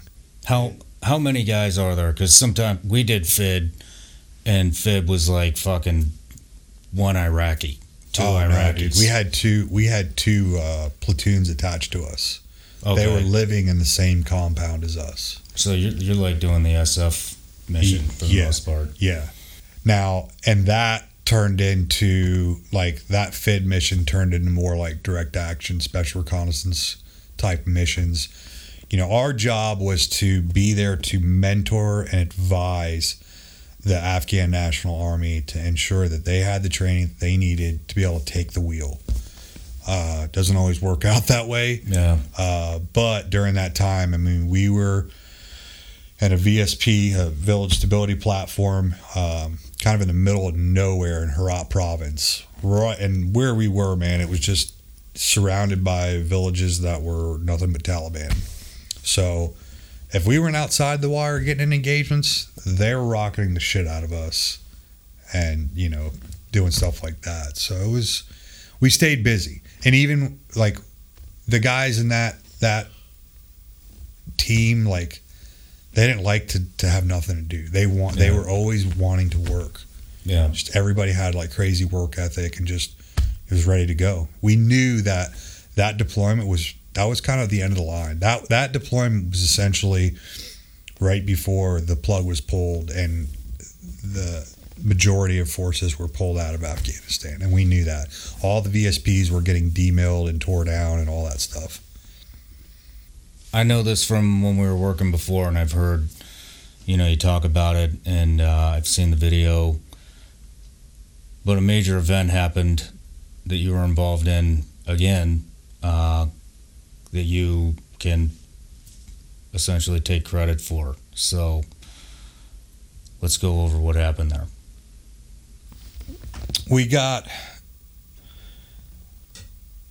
basically got tasked with going through, got tasked by Siege Soda. They wanted us to go and do a sweep through this village where they had intel saying that there were some IED facilitators and guys that were running IED and weapons facilitators and guys that were running back and forth from Afghanistan and Iran. Guys were coming back and forth, and when they came back, that was essentially the area where all these weapons and IED making materials were being disseminated to Taliban. So we were, tasked with going through, doing a full sweep of this village, searching everything. It was supposed to be like a 2-day op. And we were going to walk in because at that time their EW or their early warning signals were they were good. They knew if we left the wire, they knew we were coming. If they would have little brevity codes, the wolves are coming, you can hear on the cell phone chatter. So we said, you know what, fucker, we're going to walk. So you fucking humped in? Yeah, we fucking humped in. We had, you're talking 2 days worth of shit in a ruck. And you think 2 days, I'm going to just pack some skivvies and socks. No, you need fucking batteries. You need chow. You need enough ammo, or if shit hits the fan, you're not going to go Winchester. So we're loaded the fuck down. Did you guys have any fucking assets? Or was it just... No. As far as air or for that mission, we didn't have. There was no QRF. We were out there on our own, dude. We were, I think, 60 miles from the closest base, so we were on our own. There was no QRF. Occasionally, we would have ISR, and stuff like that. But for that one, we did not. No shit. Not until the daytime. So nice. We walk in at night. Once we get into the village. We basically hold up in a compound, wait for daylight. Daylight comes, we come out of the compound, everybody goes to their positions, and we start our sweep. Wasn't even 10 minutes. We started taking fire. At this point, we had 3 elements. All 3 elements were split into different positions. My element, we slipped into a compound, the closest compound that we could find to take cover, and basically we fought from the compound. They were from all different directions. We cut out murder holes in the walls of this compound. I got up on the roof. For a lot of these houses in Afghanistan, the way that they're constructed, they're essentially mud huts. They're hard, not hard as concrete, but they're big mud huts, and they've got these giant domes on the top. Almost like fighting positions, and so that's what I did. I got up on the top of the roof and started engaging targets, and you can see the guys are running back and forth and popping out of doorways of buildings and stuff like that. I was up on the roof. They kind of honed in on my position. You could see like where I was kind of tucked in between these 2 domes. I would put my head down, and you could see like rounds would be like ricocheting off the top of the dome. And at this time, I had a helmet camera on, and I'm just I went back and looked at the footage afterwards, and it's like I'm just sitting there laughing. But it is weird. Sometimes it's a good feeling when you're getting shot at because, dude, it's like you know what's about to happen. Yeah. So. It just so happened that my team leader happened to be with my element when that went down. He just happened to be with us as we were doing the sweep, and he's down inside the compound, and he's on the fucking hook with our JTAC trying to get air assets on the line to get him to come in. And he's like, dude, you need to come down. So I come down off the roof, and we had 3 murder holes dug out of different sides of this compound, one on each side. And so he's like, hey, if you want, go in there with so-and-so and just man the murder hole, just see what's going on. So for a while there was a lull in fire. It wasn't really shit going on. It got quiet. It went from just like shit was going off everywhere to just stopped. So my buddy's like, hey man, I need to piss, you mind just keep an eye on him? Yeah, dude, go ahead. So I'm in this murder hole. I'm just sitting here and I'm watching and all of a sudden I see two dudes on a motorcycle hauling ass. They're coming on, and they're trying to flank us this way. I don't know if they had another element or something that they were staged that they were trying to get to or what. But I could see when they were hauling ass, they both had man jams and both of them had AKs strapped to their backs. Which, dude, we were just in a firefight. Like, you're a military age male, you're on a motorcycle, and you've got an AK strapped to your back. Like, yeah, fair game. Well, as I'm in this, I'm looking through this murder hole. I didn't catch the guys on this motorcycle until I got about to my right lateral limit, if you will, or to where my field of view was cut off. So immediately the instinct kicks in again. I haul ass. My buddy's he's coming from using the bathroom back into the room where we were at, and I'm like, push him out of the way. I'm like, move. And I'm hauling ass. And I was trying to make it to the other side of the compound so I could get into the other murder hole to see where they were going. So at the time, we had one of our commandos he was in that room, and I go in there. I'm like, hey, let me get in here. So I get in, and sure enough, they're still coming. And I just engaged a single round to each guy. First one launched the driver of the motorcycle off the motorcycle. We were at really close range. I don't think they realized that we had murder holes dug out, and they didn't see anybody on the roof anymore. So I think they took that as their window of opportunity to make a run for it. You think they thought you were dead? I don't think they thought I was dead. They could have thought that. They may have thought that, but all they know is that there was nobody else on the roof returning fire. Because when I was up there, I'd pop up over the dome, return some shots, get back down. Well, a good 20 minutes went by where I wasn't up on the roof. So I think they saw that as their window of opportunity to either try to get away or try to get to another position or whatever they were trying to do. And essentially, they got cut off. Yeah. So I engaged both targets, and then the fire starts again. Let me back up. Engage both targets. I let our team leader know, let our JTAC know, hey, we've got two guys down over here on a motorcycle. All right, we'll check it out. What range was it? Like, how close do you think? We were probably like 50 yards. 50 yards? Not even.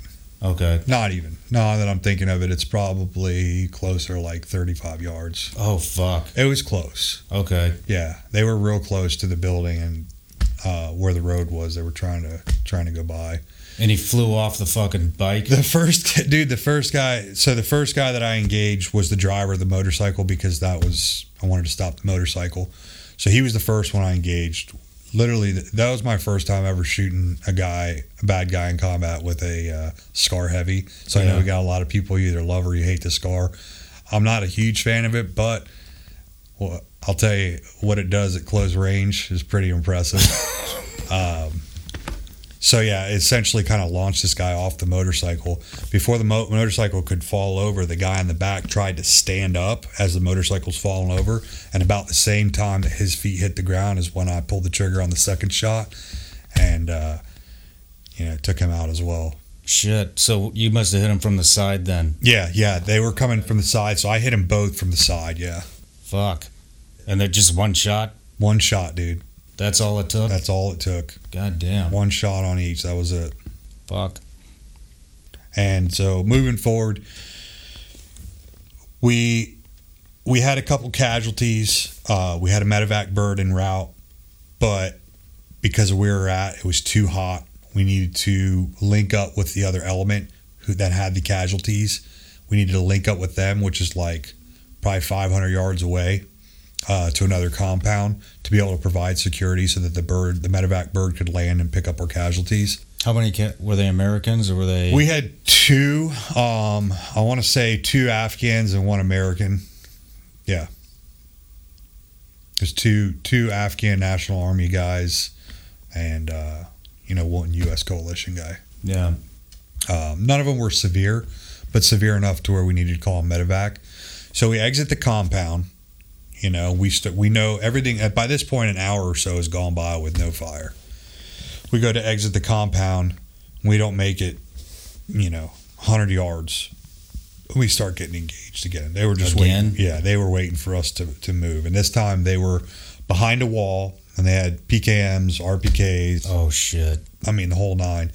Luckily, where we were at the time was close to a little irrigation ditch, and so you're talking a whole, like an element of, probably like 6 soft guys, and then like another dozen commandos, and we're all like crawling through this ditch. And I distinctly remember laying face down in this ditch, and my ruck, mind you, I packed out my ruck like I was going to need it for 2 full fucking days. This was supposed to be a 48-hour mission. So I'm crawling through this ditch, and I can feel rounds impacting my rucksack, which I do still have the rucksack. Oh shit! Yeah, so I could feel the rounds impacting, and right in front of me is our JTAC. They weren't hitting your fucking gummy bears, were they? Oh, dude, that would have been fucking game over if they hit my gummy bears. I kept those on my person. Yeah, first line. So JTAC's right in front of me, and he's on the hook. He's trying to get Apaches to come in and whatnot, and we're pinned down. And I'm sitting there, and I remember being in boot camp and having to go through the little course that they had with like, barbed wire little things, and you're crawling through the mud, and they're like, drag your face, and you're like thinking to yourself at the time, when the fuck am I ever really gonna be dragging my face in the fucking mud? Like what? And at that time I was dragging my fucking face, dude. That's how low I was. I was trying to get so small in that little ditch because I could feel those rounds impacting, my ruck, and I was like, man, a couple inches lower and they're gonna hit me. Yeah. All of a sudden, this makes sense. Yeah. So I'm dragging my fucking face, and sure enough, fucking Apaches fucking come in and just start doing gun runs. No shit. So you guys, I'm talking danger close, because I'm literally in the irrigation ditch right behind our JTAC, and I can hear him saying, "I don't give a fuck if we're danger close. Fucking engage." So was this daytime or nighttime? This is daytime. Oh fuck. Okay. This is daytime. So 2 Apaches come in and are just fucking destroying everything. And how close? Like less than 100 fucking yards close. Okay. Yeah. Yeah. Like, yeah. That'll make your asshole pucker up. Fuck if it did. Even more than it already is. Yeah. So, but that was like, so that happened. They engage the enemy, eliminate the enemy, and we keep going. We link up at the other compound. Medevac bird comes in, and then we end up, leaving. But I think it was the following afternoon. We had a team meeting in the talk, and we're kind of going around the horn, getting intel reports from our intel analysts and different things, trying to just, everybody's keeping up to speed. And my team sergeant was like, yep, so just so you know, K-Fed, you got dead milkmen. Everybody's like, what? Dead milkman was number 3 on the HVI list at the time. He had been getting tracked for multiple deployments, multiple SEAL teams, multiple ODAs, trying to fucking get this guy. And it just so happened by chance he was one of the guys on that motorcycle. And you fucking got him. Apparently I got him. And you were the only shooter. Yeah, only shooter. Nobody else saw him, because unless you were looking through that murder hole, damn, dude, you wouldn't have been able to see him. So you fucking took out number 3 at the time. Yeah. I think number 3 has like a 2 or 3 week life expectancy. Yeah. For a long time, but I mean, it's fucking number 3. How'd that feel? Felt good, man. Felt really good. At that time, I had already been accepted in the team. Like, I'd made friends. Those guys were awesome. Like, we had been through shit together already, but that felt really good. And the only way we found out was, just as well as I do, like in that culture, they are supposed to bury their dead within 24-hour time frame. And the way we found out is by that afternoon, after we had left, because that happened about mid-morning, by late that afternoon, there was like 350 to 400 people there for a little like funeral service for the burial of dead milkmen. How the fuck? So ISR feed, basically. They were able to ID him from that? You guys didn't take any skin or fucking hair, yeah. You did take hair samples? Yeah, we took hair samples and stuff. So between that and then, all the intel we got, ISR and stuff like that, showing the funeral and everything, all the cell phone chatter and stuff that was going on between the locals and the people there. We had gotten Dead Milkman. Fuck, man. Yeah. Well, I'll bet they're glad they hand selected you for that fucking unit. So, otherwise that motherfucker might still be running around, especially since everybody was already after him. You know, and that's how it is too. All the fucking units are competing with each other. You know, it's the fucking SEALs are competing with MARSOC, Green Beret. Everybody is. We're all just competitive nature guys. You know, we're just all trying to. And it was just one of those things, dude. Right place, right time. I didn't do anything that anybody else wouldn't have done, or wasn't like I, did anything special to get in that position. I just happened to be in the right place at the right time, and knew I was engaging somebody that was a threat. Didn't know who it was though. It's a fucking huge threat. Yeah. Was he the driver of the motorcycle or the passenger? Did you know? Passenger. He was being. Come to find out, it was like he was being escorted out of the area. I'll be damned. I think it's safe to say that op was probably the highlight of that deployment for me, anyways. For me personally, that was like the highlight of that deployment, and essentially highlighted my career. I mean, it's when everything comes together, years and years of training and dedication that you put forth to what our job entails, and you have the ability to utilize that, over there. That's like doesn't get better than that. You know what I mean? Well, I mean, I could definitely see how that would be the highlight. Fucking getting rid of number 3, but you got rid of another number 3.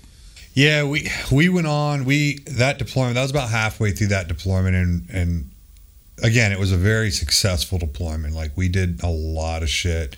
We ended up, killing some other high value individuals, before we left.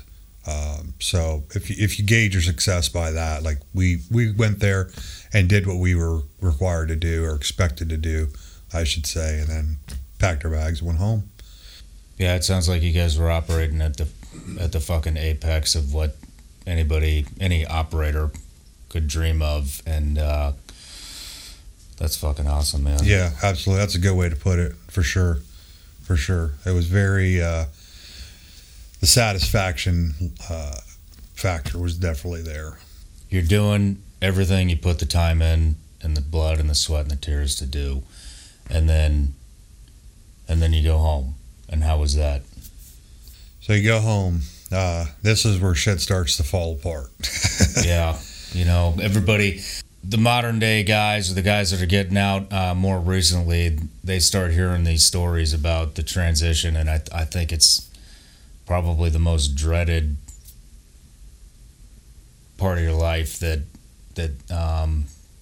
these guys have to look forward to. Yeah. When they get out. But yeah, the transition for me, it was extremely challenging. When I got back from that deployment, a couple months had went by, and I started noticing that I was experiencing things and, having just certain scenarios and situations and symptoms, I guess you could say. I didn't know what the fuck was wrong with me. I didn't know what was going on. I would have like these fits of rage where I would just go from like 0 to 100 like that, severe migraines, headaches. Straight up like debilitating. Felt like you couldn't fucking do anything. I remember there was a point where just driving to work, driving to the battalion in the morning, I'd have to pull off the side of the road and throw up. Couldn't tell you why. Holy shit. Yeah, I couldn't tell you why. Now, I didn't really, all this shit was happening, and, the depression set in and all that stuff. And I never said anything. It was just kind of like swept under the rug. And it kind of came to a head. I remember I was getting ready to go to a school. I don't remember if it was dye school or what it was. I was getting ready to go to a school, and I needed an updated physical. So I go into BAS, which is our doctor's office, if you will. And I'm like, hey, I need some signatures from the doc. I need a physical. The corpsman there is like, roger that. Let's go ahead and get your vitals, yada, yada, yada. And so he sits down, takes my temperature, does my blood pressure, and he starts asking me questions, and he's like, did you run here today? And I was like, no. And he's like, would you drink a pot of coffee? And I'm like, no, what's up with the weird questions? And he's like, well, dude, your fucking blood pressure is like sky high. And I'm like, what is it? And he's like, your blood pressure is 155 over 122. Holy shit. Yeah.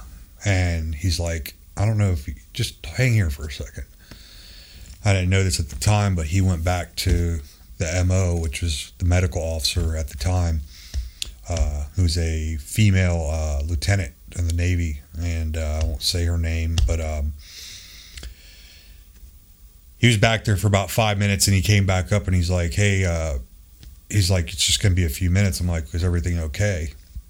And he's like, yeah. And he's like, I don't know if we're going to be able to get you the signatures or anything right now. And I'm like, what the fuck are you talking about? Well, I need to leave if that's not going to happen. He's like, you can't go. And I'm like, what do you mean I can't go? And he's like, the doc specifically told me that you're not allowed to leave. So she pulls me into her office, and she's like, yeah, your blood pressure, you're at fucking risk of stroke. Like, your shit's high as fuck. And this had been like 20 minutes had gone by before she had called me back. And during that time, I guess she's going through my medical record with like a fine-tooth comb. She didn't know who I was. When we were gone on that deployment is when she came in to the battalion. So she didn't know anything about me. There's this new guy that just got back a couple months ago from this golf company deployment and was trying to go to the next cool guy course, And she sits me down and she's like, has anybody ever gone through your record with you? And I'm like, nope. And she started kind of asking me, questions. Have you ever felt this? Or you ever done this? You ever, had this experience? And I'm like, got to the point where I was like, yeah, what are you getting at? And she's like, I think there's a correlation between your high blood pressure and what I'm reading here in your medical record. And that was kind of the come to Jesus meeting that I think that I really needed. Well, what specifically did she read in your medical record that this is related to? I had a total, throughout my career, I had been exposed to 12 either IEDs or large blasts. Some of them were RPG blasts. Some of them were when my vehicle was struck by an IED. Some of them were just random IEDs that went off when we were on a foot patrol and I was in close proximity. So recorded, I had 12 in my medical record. And that doesn't even count all the breaching, all the rockets, on all that other shit. Hell no, man. That's not like, when we're training on the range and shooting laws, AT4s, shit like that, and doing demo packages. No. This is like when incidents happen where I potentially lost consciousness, or was like I had a time where my eardrums got ruptured because it, struck my vehicle. But yeah, so 12 fucking TBIs. Essentially, it had the potential to be that. Now I didn't lose consciousness 12 times. From what I can remember, I probably lost consciousness like 4 times, maybe 5. But whether or not that categorizes it as a TBI or not, I'm not too sure. But there was 12 instances throughout my career where it was significant enough to be documented in my medical record. Fuck, and this is from first deployment that you ever made with the infantry all the way to last one with MARSOC. And this is the first time that... Yeah, any kind of red flags. And it was good because the way she approached it, we're very fucking hard-headed. We're very prideful. Like, we're quick to sweep shit like that under the rug and just focus on the mission, at hand. And that's kind of what it was. And she was like, look, fuckstick, like, you've got some issues, And when she kind of put it that way, and she was like,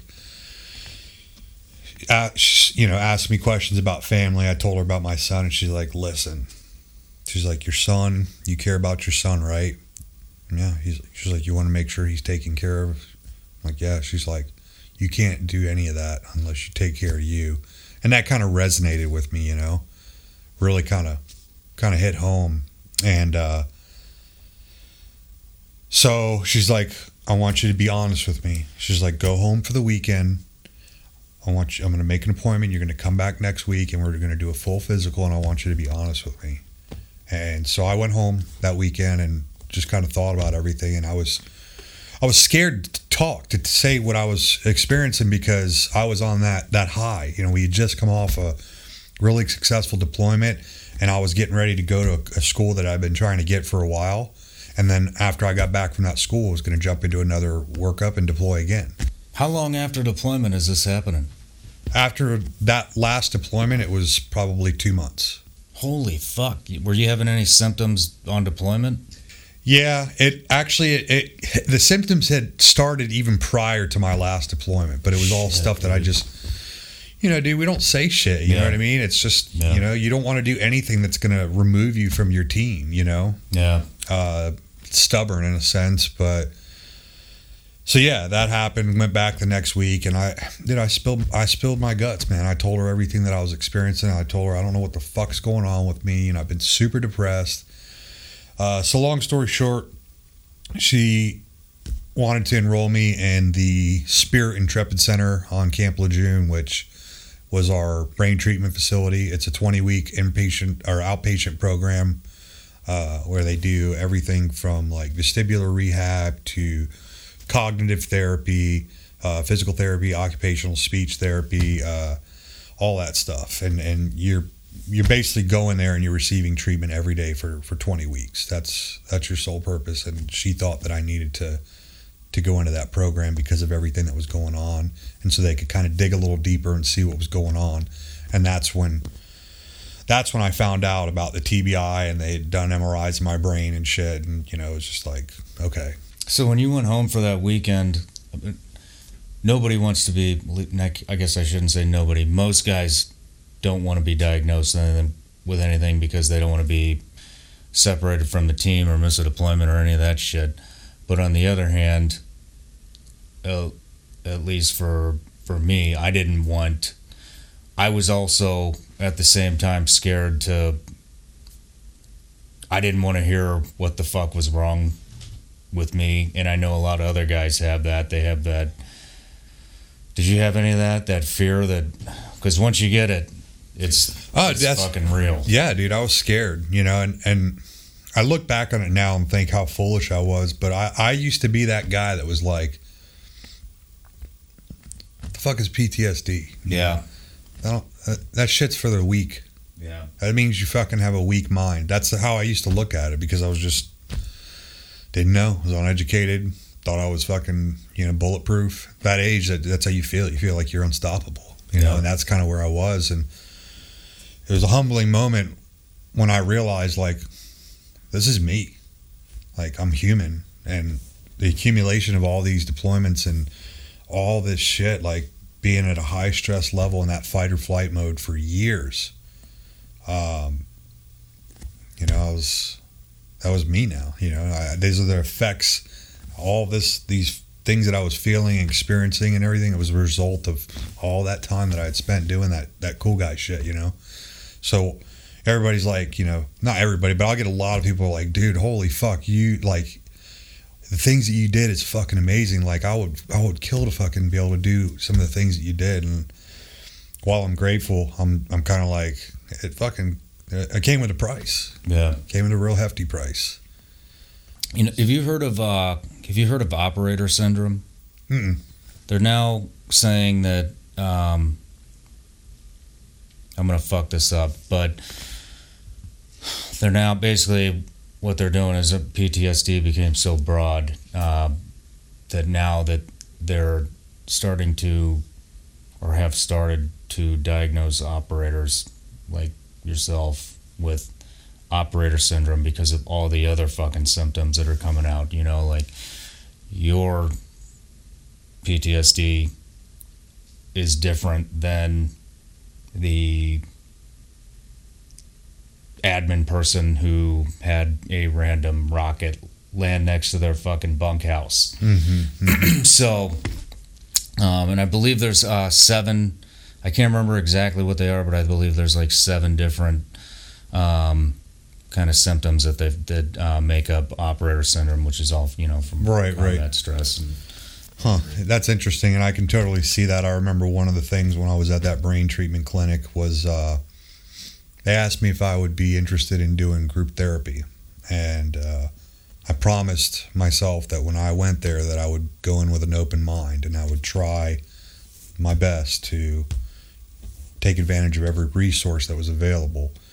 So I tried it, and the first one I went to was the only one I went to, but it was like 15 people in a room, all either Marines or Navy corpsmen, and everybody had their own experience. But the thing was, some of them were combat related and some of them weren't. Like a guy was, you had a E2 or E3 sitting next to me who had been in a car wreck and was suffering from TBI and PTSD, which I, don't take anything away from his accident and his injuries, but it's totally different, So it just was hard for me. It wasn't relatable, Yeah. It was hard for me to be in that setting. I felt like if I was going to do counseling or therapy, it probably needed to be better. Probably needed to be alone. I didn't do well with group therapies, but anyhow, so I was there, did the 20-week program, and during that time, it really opened my eyes, seeing where I was at with my baseline, with all the different tests and shit. It revealed that I had issues. Yeah. And I guess as I was coming to the realization that I had issues, it was really, that snowball effect was really taking place. My issues were getting worse and worse and worse. And at one point, man, I was in a really deep, dark place in my life. That was right before I got out of the Marine Corps. I had basically been given a choice. I was told I was never going to deploy again, that I had a choice to either do a lateral move to a non-deployable MOS, essentially in an admin job, or I would be medically retired, that I had to choose between the two. And that kind of fucked me up because I wasn't ready to drop my pack. It was very difficult to come to grips with the fact that it was over. Yeah. How did they tell you you're not going to deploy again? They told me I couldn't afford another concussion. Okay. They're like, you're going to turn into a fucking vegetable. Like, you cannot afford another concussion. If you deploy again in the teams, there's a very high chance you will get another concussion, and you can't, we don't want to risk severe brain damage at that point. Not saying that that's what's going to happen, but they're erring on the side of caution, at that point. Yeah. So that was tough. There was a time, dude, where there wasn't a day that went by where I didn't contemplate suicide and think it out, how I was going to do it. How were you going to do it? I had an array of different ways I was going to do it. Were you drinking? Yeah, drinking. I had gotten divorced. I had a failed marriage. I was living in a 3-bedroom house all by myself. So I'd go home and I had nobody. Yeah. And it was just lonely, and I was trying to battle all these demons on my own, not really knowing what the fuck to do, Yeah. And I was resentful of the guys that I had served with, the guys in my team, because thing I've learned about not just the Marine Corps, but all branches, regardless of what you're doing, is when you get out, that train doesn't stop rolling. Yeah. That train keeps going, and it doesn't look back. It doesn't slow down. If you get off, thanks. Have a good time. It does exactly what the fuck it is supposed to do, whether you are there or not. Yeah. And that's a fucking tough pill to swallow. I didn't get any calls. Nobody checked to see how I was doing. I don't think anybody really knew. I was so isolated. I just isolated myself. And dude, I don't even know how the fuck I pulled myself out of that hole, to be honest with you, man. It was bad. It was real bad. And for a solid year and a half, I was not myself. Like, I did some shit that I look back on now that I'm just like, fuck, the fuck is wrong with you? You know what I mean? Just like... Give us an example. Failed relationships, you know, with people, different, you know, just the way I would act, you know, like I just didn't give a fuck about anything or anybody, you know. Yeah. I think I know where you're going with this, but I'm curious, did you look to your stepdad was a sniper in Vietnam, and who had come home, and he's still alive. So did you look to him for any type of guidance, or did you? No, I didn't, man. Nothing? And no, I didn't, man. I was partially, you know, embarrassed about it. I didn't really know how to feel, but I didn't have like a mentor or somebody that I could talk to, or somebody could be like, yeah, dude, this is normal. It wasn't like that. And honestly, it was probably best that I experienced it by myself, because I learned from it. I learned a lot. And ultimately, man, I think my son is probably what kept my head above water, because I came very close on a couple different occasions to you know, taking my own life. And thinking about my son and him growing up without a father is what stopped me. So fast forward, you know, I get put on a med board. I'm found unfit for duty. I'm given a date to get out of the Marine Corps. I'm done. I'm being medically retired. What year is this? This is the end of 2014. And I feel like the fucking walls are closing in around me, because I have no fucking idea what I'm going to do. How does what I just did for the last 11 years of my life going to translate to the corporate world or the civilian sector? Yeah. I don't want to be a fucking cop. I see what those motherfuckers deal with, and quite frankly, I just don't want to do it. Yeah. I was done carrying a fucking gun. Didn't want anything to do with it. For like a year and a half after I got out, I never even picked up a gun. Didn't carry, didn't have any. Fucking sold all my shit, dude. Damn. Sold all my guns. Where'd you go? I moved back down to Florida. That's where I grew up, and my dad lived there. And you know, I went and moved in with my dad temporarily for a few months. He was, you know, he's been the most impactful person in my life, and he was the one I felt like I need to go be with him for a little while and just kind of try to clear my head, and figure out what the fuck I was going to do with my life. What's next? What am I going to do for a living? You know, I can't, so I didn't know what to do. You know, I was kind of lost in life. And, you know, so that during that time, you know, when I moved back down to Florida, you know, I tried I dabbled in a few different things. I tried the school thing. You know, GI Bill, that fucking worked out like a fart in church. Yeah. How long did you try that? I'm just curious. Semester and a half.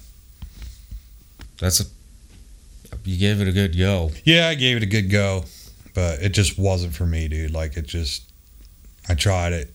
I thought that was like the thing to do. Yeah, well, coming back from 4 fucking combat deployments, being blown up 12 times, killing the fucking number 3 guy, SWAT Marines that are pussies out of the way so you can jump on a machine gun, and then go into a fucking classroom with a bunch of 18-year-old fucking chumps. That had to be a tough pill to swallow. Yeah, dude. Hey, you want to talk about feeling like an insignificant piece of shit? I was just trying to figure out, like, what the fuck happened. A year and a half ago, I was fucking, like, on top of the world. Yeah. You know? I was on top of the fucking world. And it was tough, man. So I did that. It didn't work out for me. Then I thought, all right, so maybe I want to do a trade school. Maybe I want to go be a marine technician, go learn how to work on outboard motors and stuff like that. got everything, was doing my vocational rehab, packet, going to that. I went the first day and I was like, nope, this isn't going to be good. Why is that? I could just tell there was, certain guys, there was younger guys in the class. And then between that, certain guys in the class that I knew I wasn't going to mesh well with. And then there was a personality conflict with the instructor himself. And I was just like, yeah, I don't want to do this bad enough. Yeah. To stick this out for, I think the course for that was like almost a year. And were you getting a lot of anxiety and shit being around people? Bro, it's fucking unreal. And when I talk about like personality conflicts and not meshing well with some of those other students and stuff, I think a lot of that was me. You know what I mean? Like, yeah. It was just me. Like, I had no idea how to fucking deal with being like a member of like civilization, regular society. You know what I mean? Like, somebody would be fucking tapping their pen on the desk while somebody's talking and you're trying to concentrate, and I want to fucking slam their face on the desk, Yeah, no, I think that's a big reason why people are always asking. We get a ton of emails, and then a really common question is, why do guys that come from special operations community or warfighters, why do they always self-isolate? Why do they wind up in the middle of nowhere? And I think we're all just trying to avoid confrontation because we cannot deal with it the way we used to. Dude, the first day I moved back down to Florida, I broke a guy's jaw.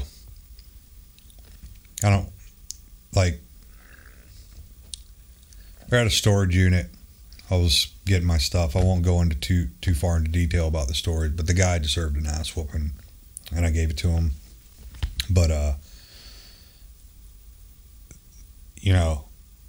hours after that, deputy shows up to the house. Luckily I didn't get in trouble because the officer felt that my actions were warranted.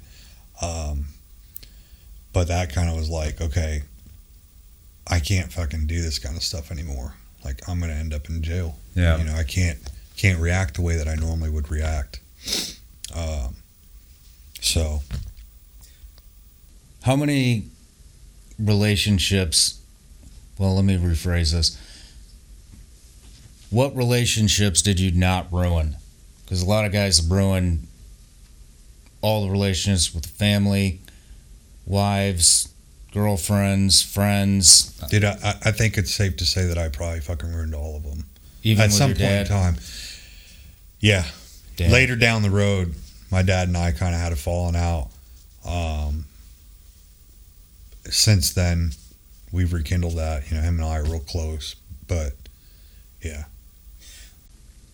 So you said you pretty much fucked up just about all of your relationships, even with your dad.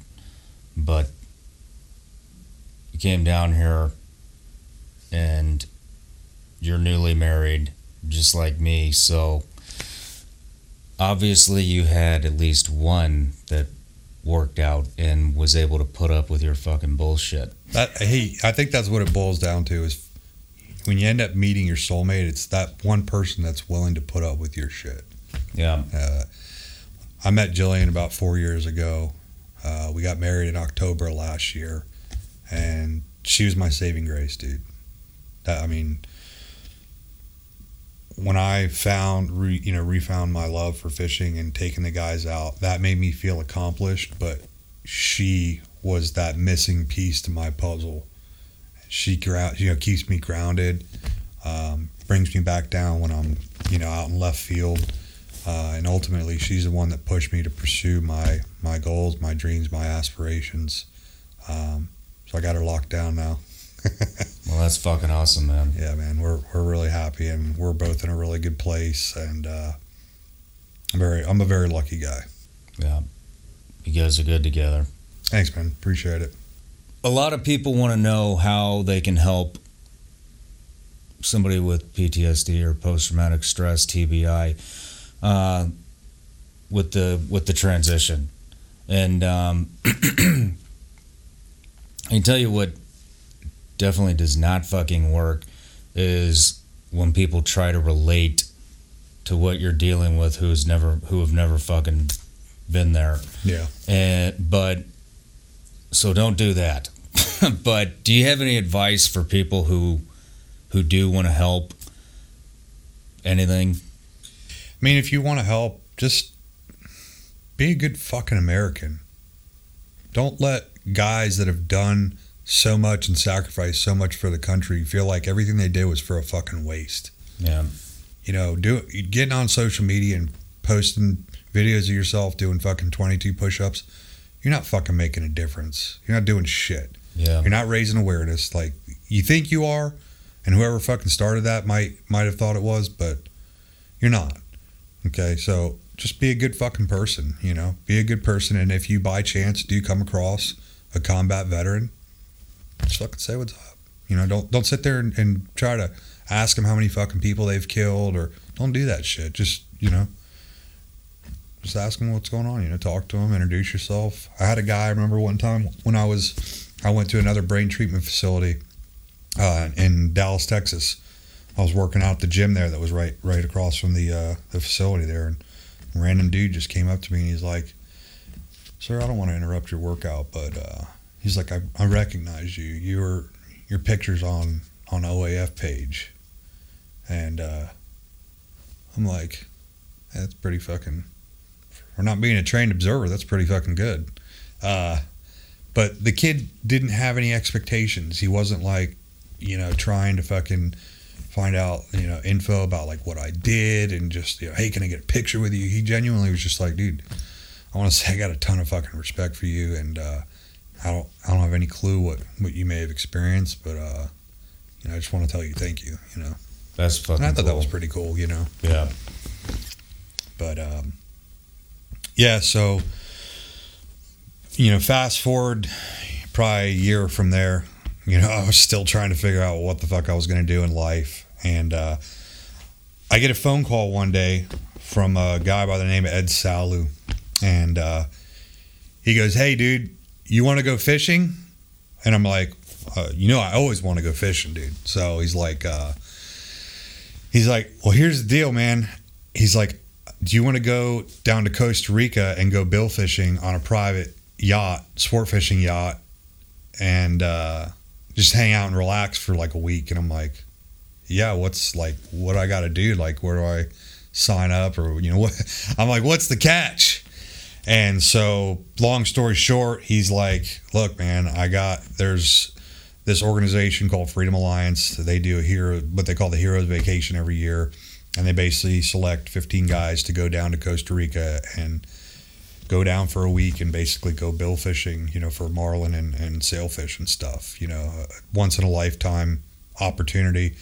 And it's funny because in between missions on my last deployment, I remember we had a little internet center, and I remember going in there and getting on the internet and researching about like different charters and stuff, because I told myself, when I get home, like, that is my number one on my bucket list. I want to go down and catch a trophy billfish.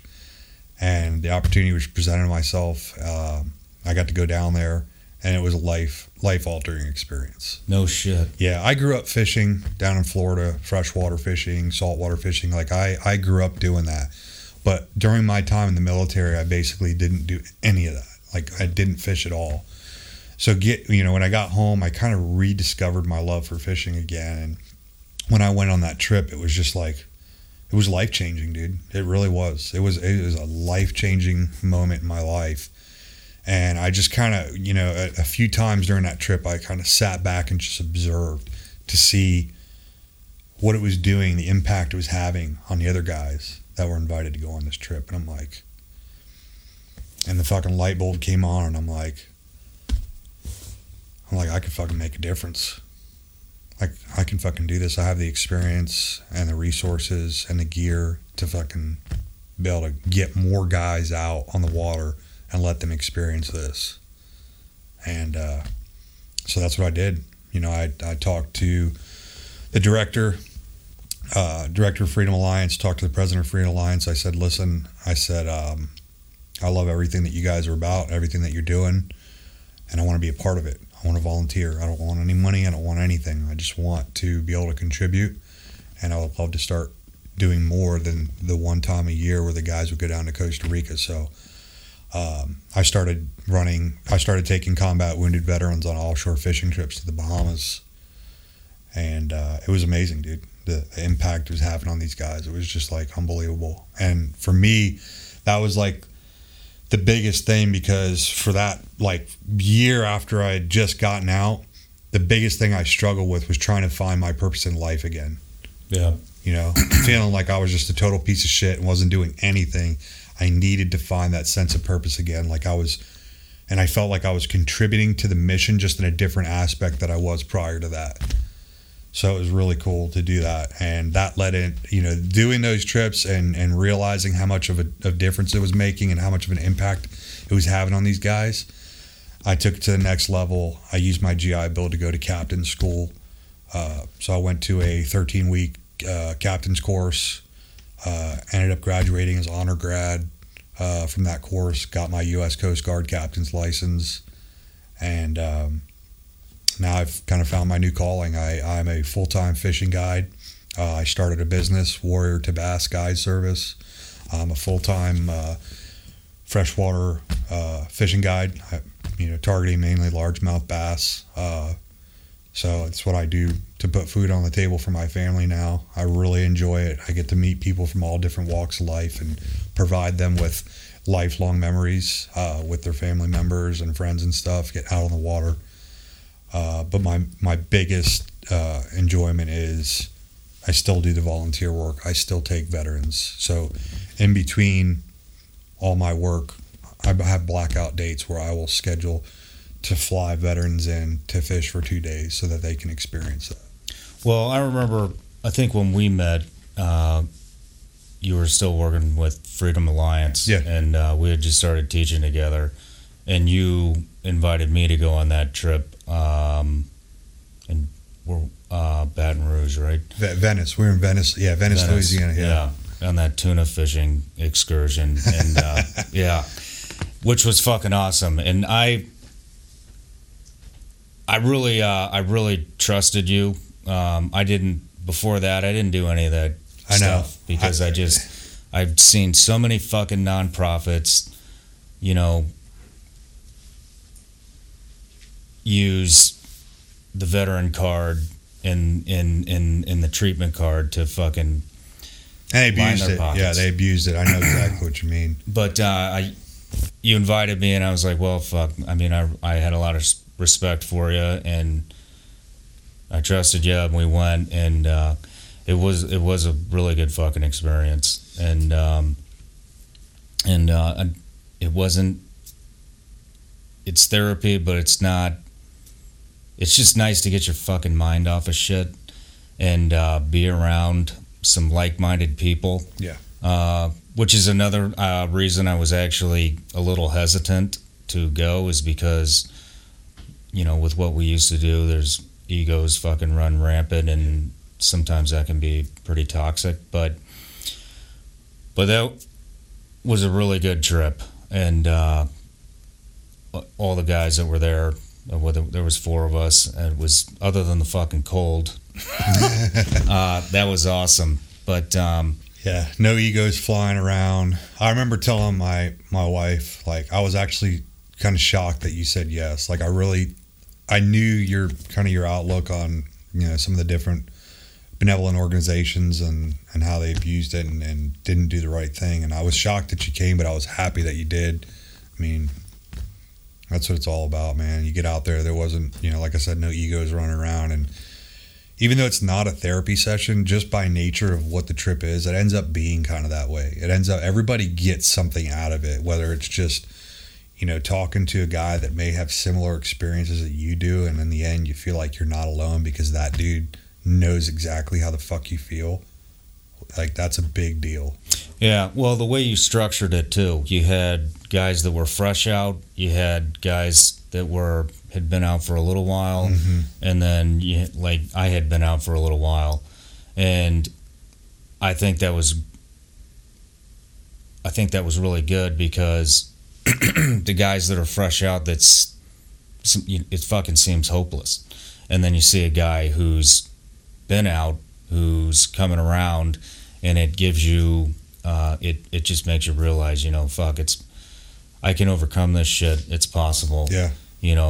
That guy's doing great. Gives you hope. Yep. Gives you hope. I mean, you've done it. I've done it. I mean, how many guys have we helped kind of walk through the transition and multiple different facets? I've had guys reach out to me and they're like, "Look, man, what do you think about this? What should I do?"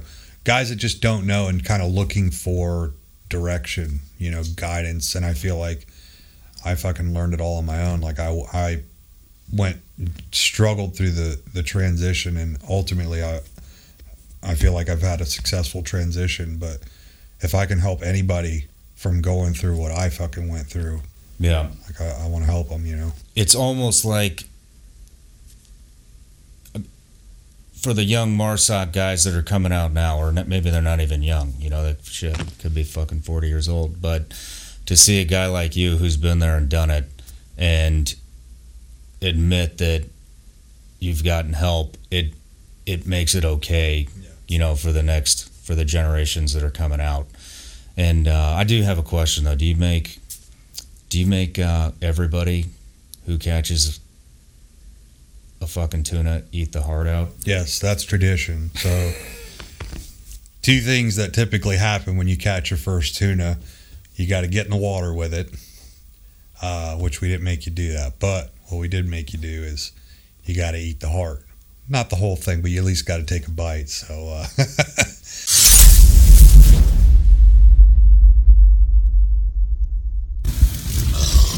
so for those of you guys that have or have not fished aboard any of Captain Mike Ellis's boats with Relentless Sport Fishing, there's kind of a tradition that's kind of adhered to, and anytime you catch your first yellowfin tuna, that is, you will taste the blood of that tuna. So eat your heart out, Sean. I'd spit it out and give you worms. Freedom Alliance, Relentless Sport Fishing. Good stuff, guys. Good job, man. Congrats. Thank you. You're gonna swallow.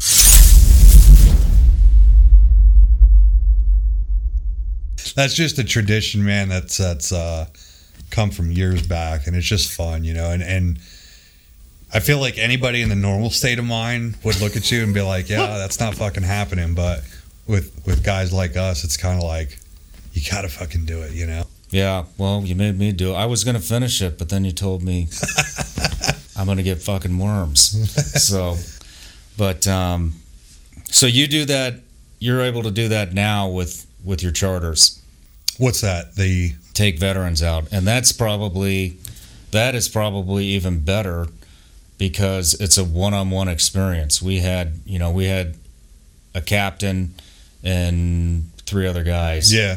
But now you're the fucking captain, and you're the combat vet that guys, can look up to, and it's a one-on-one. It is a one-on-one session. Yeah. Typically, the way I'll do it is I'll invite 2 guys, so it'll typically be 2 guys and myself. Okay. But I just want to emphasize that this is not a for-profit. These guys are not being charged when they're invited. I select these guys and nominate them to come down for these trips based on people, not just random like, I got you and you. These are people that I feel can benefit from it, that need it. They need that reset button. What's that? You verify it. Oh, absolutely. Everybody that I've taken, I know. I either know or have somebody that's very close to me that knows them. And this is to ensure that everybody that gets the opportunity to go on these is actually deserving of it. But yeah, it's, basically myself and 2 other guys, and we go out and just relax and decompress and have a good time. And, we catch fish, which is always a plus. But at the end of the day, it's that breaking away from the everyday stressors of life and the bullshit and all that stuff, and letting them kind of reconnect with, old comrades, or, just like you said, like-minded individuals who may have experienced similar things or similar struggles, you know, and getting them out in the water together. And, you know, and next thing you know, you got two guys that may have not known each other prior to that, or they may have known of each other but never really met, who are now lifelong friends. They made that connection, you know. Building a network, Absolutely, which is fucking huge. Absolutely. When you get out. Well, I think that's fucking awesome what you're doing. And so who's covering the cost of taking these guys out? Well, I am. Basically, you know, I'll put money aside, you know, when I can on my busier days, busier times a year. You know, I'll set some money aside, and you know, I'll eat the cost. You know, they're not paying me for, you know, to take them out. Like, it's just my boat, my gear, my time. The money that I do put forth is to cover things like airfare, lodging, food, all that stuff. So right now it's me. So we kind of talked about this before he came up, and I mean, I just think it's fucking great that you're paying to help and give back to the community. But I mean, in my opinion, you shouldn't be the one paying to give back to the community. So we spoke a lot about and talked a lot about business before we finally sat down and got you on the show. And so you can donate to Nick on Venmo and PayPal, and anything that gets donated goes to the next set of veterans that you're going to help. To a therapeutic fishing retreat. And, you know, we get questions all the time at Vigilance Elite on how can I help the veterans? How can I help the veterans? How can I help the guys coming back home? What can I do to give back to them? Well, now's your chance. Nick's doing the dirty work. Not dirty work, but, you know, Nick's doing the good work, and he's a great role model for the guys coming home, and he's got a lot of good advice. And the more money you donate to, what's your handle? So you can find me at Warrior to Bass Guide Service. It's spell out the name Warrior, the number 2, and then Bass. You can find me on Instagram. You can find me on Facebook, or you can go to my website, warriortobass.com. So all those proceeds get veterans out there, and you got to find an example of somebody who's had a successful transition. So check out Warrior 2 Bass, although I think it should be Warrior 3 Bass.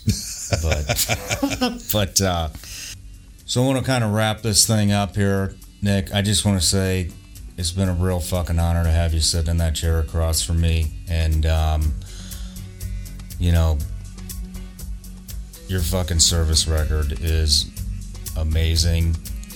I've worked with a lot of different operators from all different branches, especially when I was at CIA. I worked with all of them, and I gotta tell you, if I could go back and operate with somebody that I didn't get to before, you would be fucking top of my list, dude. And I don't say that shit to very many people, but you're just a solid motherfucker, dude. Yeah, I appreciate that, man. The feeling's mutual. I knew that from the time when we started teaching together, you know, doing the training and whatnot. I always thought to myself, man, we could have fucking wrecked some shit if we were deployed together. You're damn right. But all right, check out Warrior 2 Bass on Instagram, and best of luck to you, man. Thanks, brother. I appreciate you having me on the show. It's been an honor. Cheers.